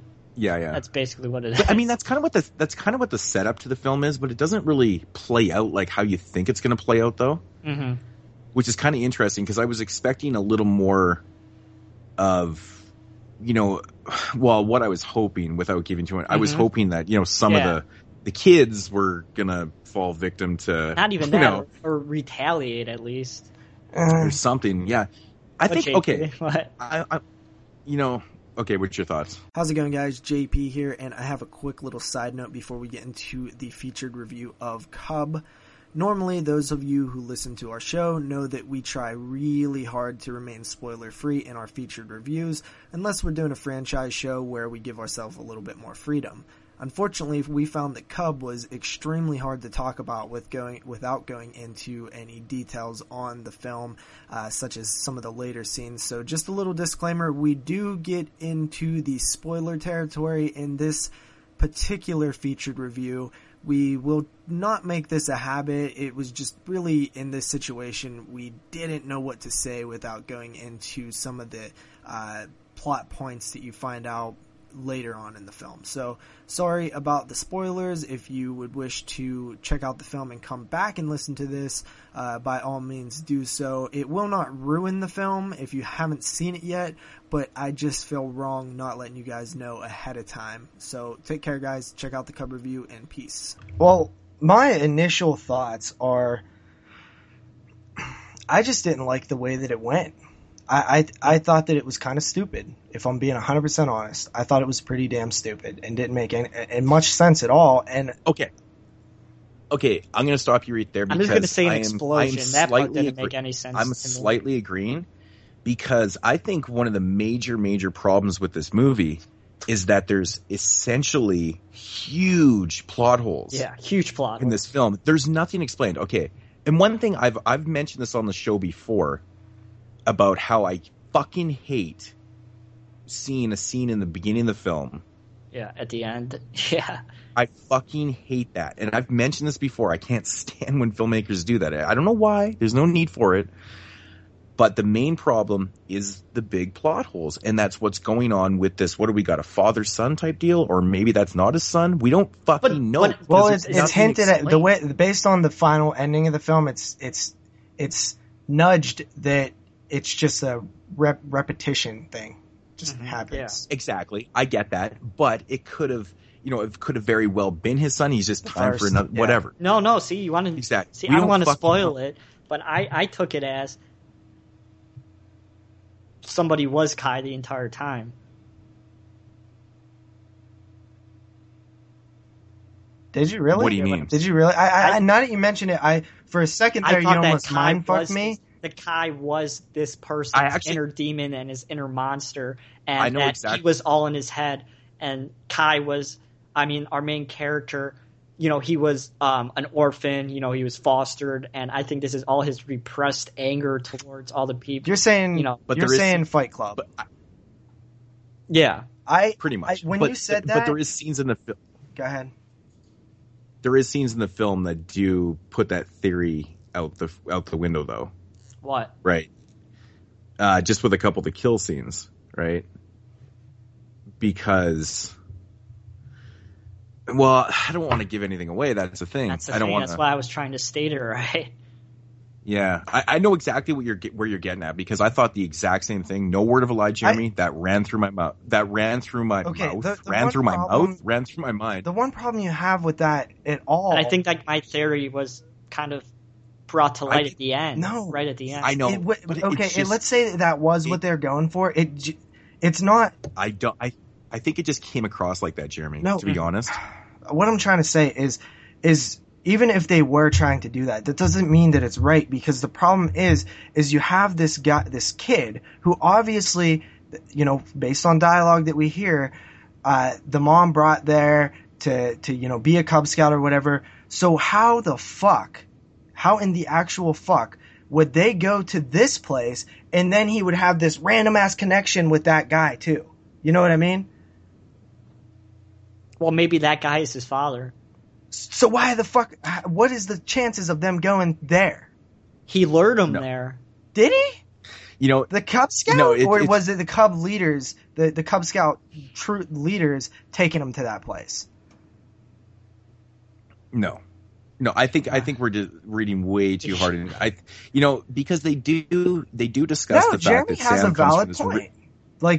When you look at how scenes were done, it would make sense that they might have tried. That was their line of thinking. Because he had traps already set up and all that kind of stuff. He knew. I don't know. Well, okay. So what you're saying is the camp leaders. I'm going to say when a tree fell out of the way. See, we're talking. He pushed he pushed at a branch at. He knew it to push up on the branch to try and lift the log off this certain person. The problem with this review right now is we're being too cryptic, and it's going to be terrible to listen to. So we got to kind of get back on track here. Okay. All right. All right. Well, I don't really. This is a really fuck. So now we got to backtrack because now, all this type of thing is kind of went through my mind too when I was watching this film. But then I was kind of thinking back after I watched it, and I was like, I don't know, man. Okay. I don't think that's exactly what it was intended to be based on certain scenes. Okay, look, let's just say this, because this is found out kind of early on in the film. What is going on here is there's a guy who's underground who's controlling traps in the woods also that's going on with this film. Yeah. All right? Yeah. And he has a connection with Kai, the little feral child boy. Mm-hmm. Yeah. So that's to the listeners, that's what we're talking about here. Yeah. I didn't like it. I want to know if this father's like a fucking super mutant. How about this, guys? Why the fuck is there an underground fucking metal facility? Exactly. You know, like I said, there's a lot of plot holes, and that was the major thing. I was, watching this film going, what the fuck is the deal with this underground layer? In the woods. It's fucking cabin in the woods, but it doesn't make sense. But I was just like, okay, but the whole thing was, okay, I understand. Maybe it's just a simple, okay, this guy, this is what he does. He's a killer. He's a serial killer. But this underground layer, the plot holes are too much here. What is he, fucking Dr. Evil or something? But I'm just wondering why in the fuck there is this little Kai character. And what his actual connection is to... What's his purpose? And why is there's cars and trees the thing. Like, that set traps? He's like a father. He's the way it kind of plays out. He's like a fucking... it's almost like a father figure. So this the guy that's running all these traps and stuff has Kai out there doing his bidding for him. He's kind of like the lure to get meat, but none of this is explained. There's really no point or purpose to why there's a team effort here. You know what I'm saying? There's nothing that's explained. So it's all kind of speculation when you're watching this film. The thing is, there's a lot of great scenes in this movie. And no, there really is. Yeah. The problem is nobody fucking did the interweaving, right? Nobody fucking connected it all and made it all make sense and have a good cohesive story. It's like they had these ideas and they're just like, well, I'll just link it together with some dude underground. It's like, no, don't do that. I really want to talk about that blow up scene. And see, like I said, with the plot holes, it's like, what the fuck there's nothing explained about this. That doesn't make any sense. The entire scene makes zero sense with the dad driving the truck at the end of the film. What scene? What makes zero sense about it? Is he a fucking super mutant? What do you mean? He fucking gets charred. Yeah, well, I mean... Yeah, I know. He survived. Yeah, I mean... I don't know. That part bothered me. Honestly, I can it was believe pretty that obvious. over this giant underground facility with all these traps that are electronically wired to the underground facility where they fucking blink and there's fucking all this crazy stuff going on. There's cars and trees and there's fucking headlights attached to trees and stuff. I have to say, that was pretty fucking original. I've never seen that before with the headlights. And all the gadgets and shit. But my main thing was, where the fuck is he getting power from? They're way the fuck out in nowhere. And how the fuck is he lifting cars up in the middle of the fucking tree?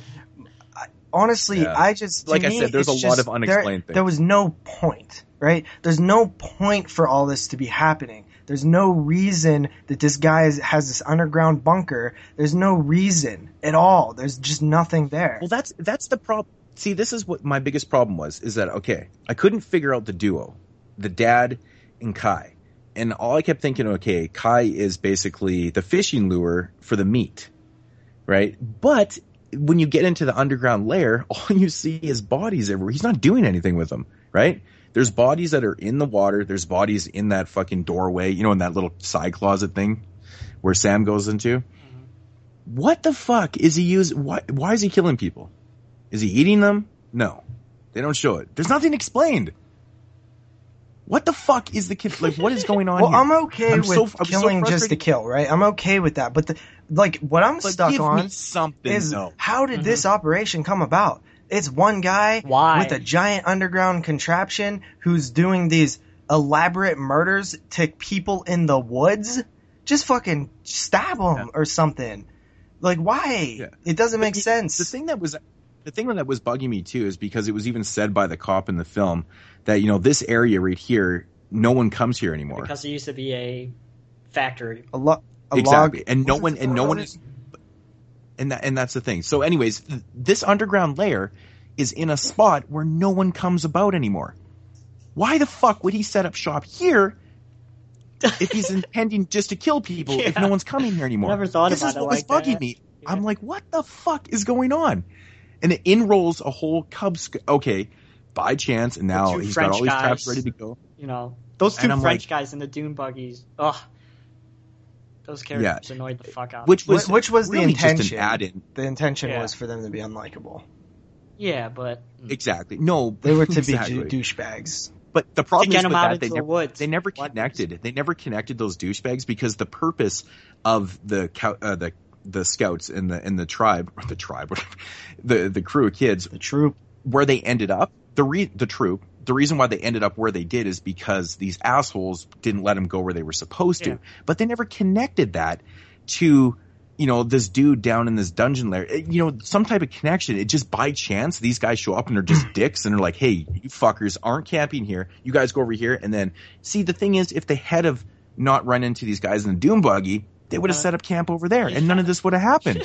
But they didn't connect anything. Yeah, you get what I'm saying? I understand what you're saying. It seems fucking pointless. It's bad writing. Well, they insinuate that their fathers worked at this factory and were pissed off. Yeah. So it would make sense if they was in on it, but it is bad writing. But also. But it's by chance now, listen, right? You have a good movie here. Let's throw out the guy that's underground. Let's only have this Cub Scout group goes out. There's this weird kid who kind of gets picked on. He has an emotional, tragic past. He has this darkness inside him, a la Dexter or, you know, The Dark Passenger or whatever. Just happens to be this feral fucking weirdo child thing out in the woods that is vicious, killing shit. He kind of almost not befriends this feral child, but he kind of just accepts him, and this feral child brings the evil out of this kid. There's your fucking movie right there. Why bother with all this other shit? I like those parts of the movie. That part with the dog, fucking awesome. That was brutal. Made me feel shitty. I liked the way that was done. And there was a lot of scenes. I liked the creepy treehouse thing. I liked the way that the kid looked. I liked the idea of this weird feral child who has this mask and walks around like a little fucking cub wolf thing. And there's so many cool things here. Yeah. Why do you throw in all this garbage too? Yeah, not even that. I was disappointed with what happened to half of the troops. It's like, this is such a missed opportunity. I thought it was alright. It was brutal, but it's like, this is how you're going to kill the entire crew, but 2 people? You're going to do that? I don't know. Yeah. Well, okay, so we focused a lot on, you know, what we didn't really care for and the obvious mistakes in the film. Okay, so, yeah, and you just pointed out some good things, too. I will say some of the kills in the film weren't bad. But they're CGI, though. Kind of nasty. Really? I thought they looked pretty good. Watch the special feature. Watch it. I didn't think CGI. Watch the special features. With obviously the bees and stuff. The trees, those weren't even real trees. Well, yeah, the one tree, to be honest, definitely wasn't. Okay, that's 2 kills. There's only one more. I thought it still looked good, dude. No, I actually thought the CG was actually pretty well done for that. Like, I mean, the bees look pretty, I mean, you can fuck that up pretty easy. It didn't look too bad. And it was just kind of nasty. Not gonna lie, wasn't the biggest fan of the fucking dog part. You know me with dogs, I wasn't digging that too much. Yeah, but I've never seen one. Yeah, but that's why I dug it, right? Like that's that. why I dug it, because it got pulled out such an emotional thing for me. Like, so that's why I liked it, right? Because it makes me feel shitty.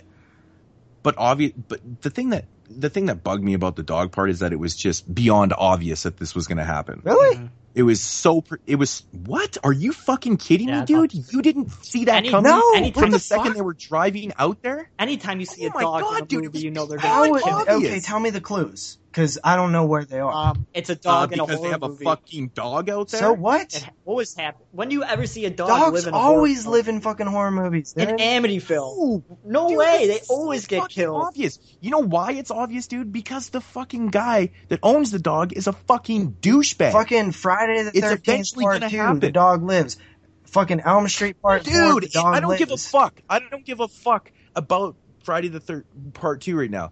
This is beyond obvious. You cannot fucking tell me you're being that naive. How would I know that the dog is the biggest piece of shit because it's fucking obvious. Dude, it's not. The fucking owner in this movie, the owner of the dog is the biggest piece of shit in the movie. Okay. Of course his dog is going to die. Why does his dog have anything to do with him? Oh, God, because he uses his dog. Oh, fuck, it's just beyond obvious. He uses his dog to terrorize a little bit. It's so obvious that he's going to fucking die. I completely disagree. I don't think that it was obvious. I had no idea they were going to kill the dog. Oh, for fuck's sake. You got Come on, how would to me even Jeremy's 100% agreement. It's so beyond so what, obvious. What is wrong with being it's obvious? like the lighter. Is it, okay, honestly, shut up, dude, listen, like listen. really? Honestly, if the dog belonged to the girl, I could see the dog possibly living. This is just a stepping stone because of Peter. I think Peter was the asshole in the film. Well. It's fucking obvious, man. It's irrelevant. What I'm saying here is if it's so that's a negative because it was so obvious that the dog's going to die. Isn't the dickhead character always obvious that he's going to die? So why is it a negative because it's a dog and not like the dickhead character? I'm just saying it was just obvious. I didn't say it was negative or it was a good thing. You said it in a way like, it was so obvious. Like, but how is that? How? But it is obvious. I'm just stating let's say it's obvious. But I was saying how I liked the thing, and you was like, well, but it was too obvious. So I just figured. I'm not saying that's a bad thing either. I'm just saying it was fucking obvious. Okay, well, I misread. I'm not saying I didn't hate it. I just didn't like. I just thought that the way the dog was killed was.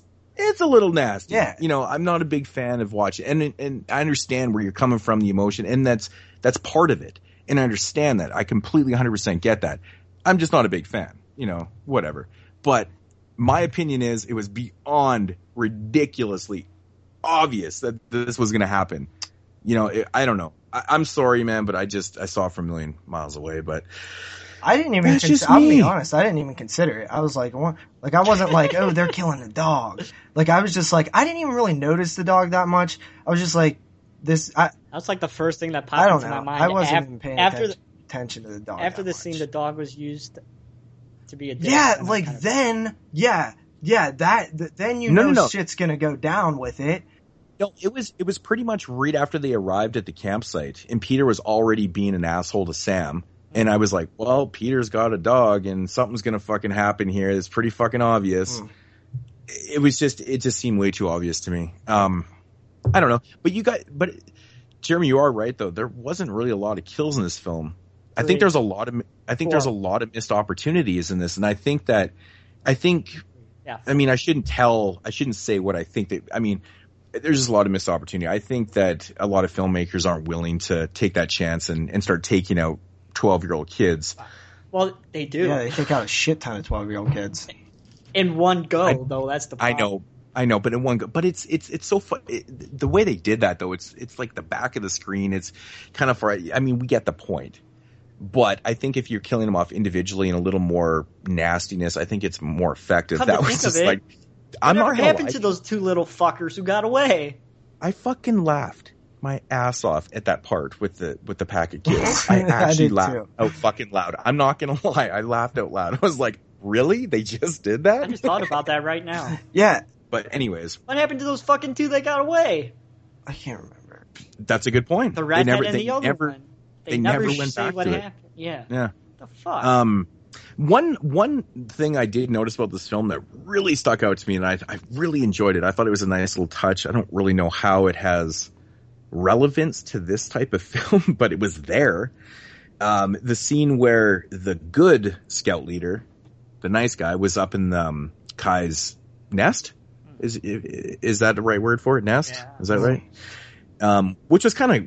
It was weird. It was like a wood cocoon. I like it. It's kind of weird.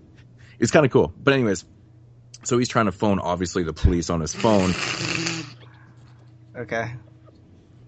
Calling the fucking police, whatever. Subconscious, man. I'm sorry. The other cell phone starts ringing. Yeah. And it's fucking Suspiria, man. It's a theme from Suspiria. I didn't notice that. Yeah. Yeah, and I was like, that's a pretty cool touch. See, and I knew for a fact you guys probably wouldn't catch on to that. That's why I wanted to bring it up. But yeah, I thought that was kind of a cool touch. Well, I will say that since you bring up music, I thought this music was fantastic throughout the film. Oh, the music, dude! Good. Opening scene in this film, besides having that opening scene, does it feel Italian inspired? Totally. The music was very Italian inspired. Yeah. Hence the Suspiria shout out there with that. I thought right away, I'm not joking you, dude. 12 seconds in the film, I was like, this is like a very Italian score. Was you expecting this movie to be completely awesome based on like the first couple scenes? I was just like, this is going to be cool. Yeah, I was expecting it to be. I'm not going to lie, man. Halfway through the film, I was like, what in the fuck is going on? There were so many plot holes. I fell fucking 30 feet, man. Mm-hmm. You know, like, I'm the one that fell into that pit of water. Mm-hmm. I'm like, I'm so fucking, I don't know what the fuck to think here. And, like, it's such a damn shame because, like, there's just so much missed opportunity here. And you broke it down quite nicely. I will agree. This is what you have here. what is with all these other elements? What's going on? Who's fucking Papa John? They're completely unnecessary. What, this is a good movie with a lot of bad stuff sprinkled in it for no apparent reason. Exactly. There's so much good stuff in here. You know, I really wish they had to show more of the girl naked. That would have been nice, though. Fuck, she was kind of cute. Not gonna lie. I mean, you know, Sam got a nice little peek. I mean, there was even some like other stuff that I was kind of I kind of liked. Like, it feels like they barely like there was an arc with the lead camp counselor or Cub Scout leader, troop leader, the lead one, Chris, I think his name was. Like, he had this arc where he was like trying to save Sam, like, and that really didn't go anywhere either. And I just feel like it felt like it was originally a different movie, and they just added in all this shit. You know, I noticed that too, and it's kind of a shame because they totally fucked up with the writing there too, with, you know, his character and trying to save Sam, because he doesn't give Sam the benefit of the doubt. Like, he wants to help him, but he's instantly like, he, you know, by his emotions and the way whatever he says to him in the truck there, he's like, Sam, like, he's not believing him for 1 second. Yeah. You know, he just doesn't want to give him the benefit of the doubt. Hey, maybe this is actually happening.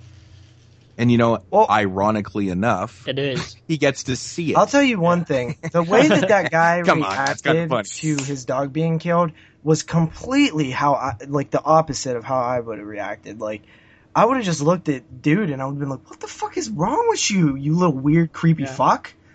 You know? Yeah. Like, I just felt like they didn't handle that super well. But honestly, dude, like, I like this movie. Like, I like things about it. No, it's a good movie with just a bunch of shit around it. Yeah. It sucks. And you know, it's amazing that, like, you know, I think this is exactly why I've been hearing a lot of mixed reviews about this, or mixed opinions. I think when you really break it down and think about it, it's a mixed bag, man. There's a lot of good and there's a lot of, I shouldn't say bad things. Like, I'm not going to say that the Underground Lair was, you know, terrible to watch. It was kind of interesting, and it was cool, but it felt like it belonged in a different movie. Exactly. I have to say, though, one of the coolest things about the Underground Lair was how the fuck you get into it. Yeah, through the trunk. Yeah, that was cool. Through the trunk of the car was fucking badass. I was like, by myself, I was like, oh, damn, that's cool. We said it out loud. I was like, hey, JP, cool. How much do you think he talks to himself during every movie that he watches? Probably. Oh, I fucking do. I do, man. And I'm typing away, too, man. I'm like, I type, and I don't have to look at my keyboard when I type, because I'm a dork, just like Jeremy. Yeah. But I'm like watching the film, typing and shit, and I'm like, oh, this is fucking awesome. See, I don't know, man. Like, if you suspend your disbelief enough and not really care why these things are happening, it's a good movie. It is. Like, I feel strong enough to where I feel like technically it was solid, right? I mean, like, it's filmed very well. Nice. It looks nice. The music cues work really well. If you just take the scene, if you was just flipping through the channel and took the scene of the kid fighting Kai, you know, in the underground facility, you'd be like, wow, this is awesome. What is this movie? This looks really cool. This looks interesting. What's going on? Like, all these scenes by themselves in different movies would be awesome. So I don't know really how hard to rate it. You know what I mean? It's a weird one, man. Yeah, dude, I completely agree, man. I was torn, man. Like, I was, you know, not very often I finish a film, and, you know, sometimes I'm like, I know what I'm pretty much rating it as soon as the credits hit, right? I don't know if you guys are like that too. Yeah. This one I scratched my head a little bit, and I was like, fuck. I'm not gonna rate it. So what did I might have to go camping on this one. Ooh, so I'm going first on this one. So, you know, it's very interesting because I sat there and thought about it, and this conversation is pretty much how I expected it to go. I figured that, you know, it's going to be a mixed bag. We're going to point out the good and the bad. And the ugly. You know, there's certain... And the ugly and stuff like that. But, you know, a film like this, I do recommend because, you know, it's one of those films that you even stated, you know, if you just kind of shut your mind off a little bit and you watch this and take it for what it is, you know, just visual. It's honestly, it's a very, very, very well shot film. I'm not gonna lie, the Blu-ray looks fantastic. Oh yeah, that's really nice. The cinematography is actually quite well in this too. There's some really good shots, like overhead shots and stuff. I thought, you know, they put some fucking effort into this, man. There's a lot of good elements, that we notice as reviewers that are very key, and it makes the film a little more enjoyable, even with all of its blemishes. There's some big ones. There's some plot holes, like I said, they're Grand Canyon sizes in this one. But there's a lot of good, and I think that, there's a little more good, maybe. I don't know. It depends on how you look at it, but this one I'm going to give a 6.5 out of 10. All right, you know what, man? You were saying about how technically it's really good and stuff, and I think I figured it out. This guy who wrote the movie and directed the movie just didn't have a good friend. He didn't have a good friend to tell him, dude, what are you thinking? You have this good stuff here. Get that shit out of here. Yeah, exactly. You learned that. His friend was probably a guy like, dude, good. Yeah, it's good. That's the first thing you learn in film school. If you can't take constructive criticism, you shouldn't be making films. Exactly. It's the first thing they tell you. Theoretically, if we sat down and decided to write a film between the three of us, it should technically come out pretty good. Yeah, because I'll call you on your bullshit and I'll be like, dude, that's stupid. Dude, so will I. I'll be like, are you fucking kidding me? If we write this in the film, it's going to be plainly obvious the fucking dog is going to die. All right. I do feel a little bit retarded on that one because like you guys are saying that it like, oh yes, 100%. And then I started doubting myself. I was like, was it that obvious? Am I just the idiot? But to me, I feel like most of the time I watch movies, dogs don't die. So maybe it's just the shit that I've seen. I don't know. So my rating, I'm with you, Moods. Like I agree with pretty much everything you've said. And honestly, like, I think that I liked it a lot, just that I'm aware of how fucking stupid some of the ideas were. 7? I'm going to go 7. Wow. 7 out of 10. Yeah. Am I really going to go lowest again? If you want. It's funny because I have my rating as 6.5 to -7. So I don't know. I can't go in between. I just want a 6 out of 10. 7 was my original rating, and during this conversation I thought about lowering it because of how much more stuff we pointed out that was stupid, but yeah, it's a weird one. No, but I mean, I know sometimes the ratings you're like, 6.5, 7, and you're like, oh man, I thought it was a little better, but you kind of have to just listen to conversations like this. Maybe I'm not trying to persuade, but it does break it down a little more. Yeah. Scene by scene, all done very well. It's when it's together, it's very well put together. It's just what the content is. And I still believe at times club things going on, but I don't know. If it is, it's even more stupid. If that was the intention, it's I honestly, it crossed my mind for a second because of a couple scenes in the end, but I was like, no. I ruled it right out. I have it written down here, man. I'm not lying. That's the thing with film, though. Everyone has a different look at it. Exactly. And, maybe that's what they're going for. Maybe they want to fucking trip you up and it's more psychological or fucking, who knows? I might actually put a buffer at the beginning of this that does say that we do get into a little bit of spoilers, because I do feel like we spoiled most of the fucking movie this time. We're really usually good at not doing that, but this one was just too hard to talk about. To be honest, I was thinking about this, and I was like, well, I think this conversation of Cub is going to last 4 minutes because we can't really say a lot without spoiling anything. Mm-hmm. Well, I guess that was proved right. Yeah. So you can't really say anything without spoiling it. It's a hard one, but it's so weird that we all kind of felt exactly the same about it, though. Because I want to know. Where did Kai come from? The other one, Well, that's part of it, right? It's just a lot of untold. We don't know anything about what's going on. Is he another Cub Scout? Is he? Who is he? Yeah. Yeah, that's the thing. All in all, for the people that are listening out there, we do recommend it. Check it out. Honestly, and it's not just because it's exploitation. Come, have your own thoughts on it. Mm-hmm. I think this is a perfect example of a film that just needs to be seen. You need to make your own thoughts. You need to see it. So, I think a lot of people have saw it different. I've heard people rate this film really, really fucking high. What did Kyle say about it? So I didn't watch his review not because I hadn't seen it yet. I didn't watch it either because I hadn't seen the movie yet either. So we're very similar in that aspect. I won't watch reviews before I watch the film because I just don't like to be influenced. So, but yeah, I don't really know what else to say about it. Pretty much it. That's pretty much it. See this. I'm going to say shame on you, bloody disgustings. Kinetic and brutal, gory and graphic. That's bullshit. Yeah, I mean the brutal part is there. The brutal is there. Yeah, but not the gore. Yeah. That's, I don't know. I'm calling bullshit on you, bloody disgustings. It's definitely not gory, but yeah. But I guess that's going to conclude episode 55 of the 22 Shots podcast.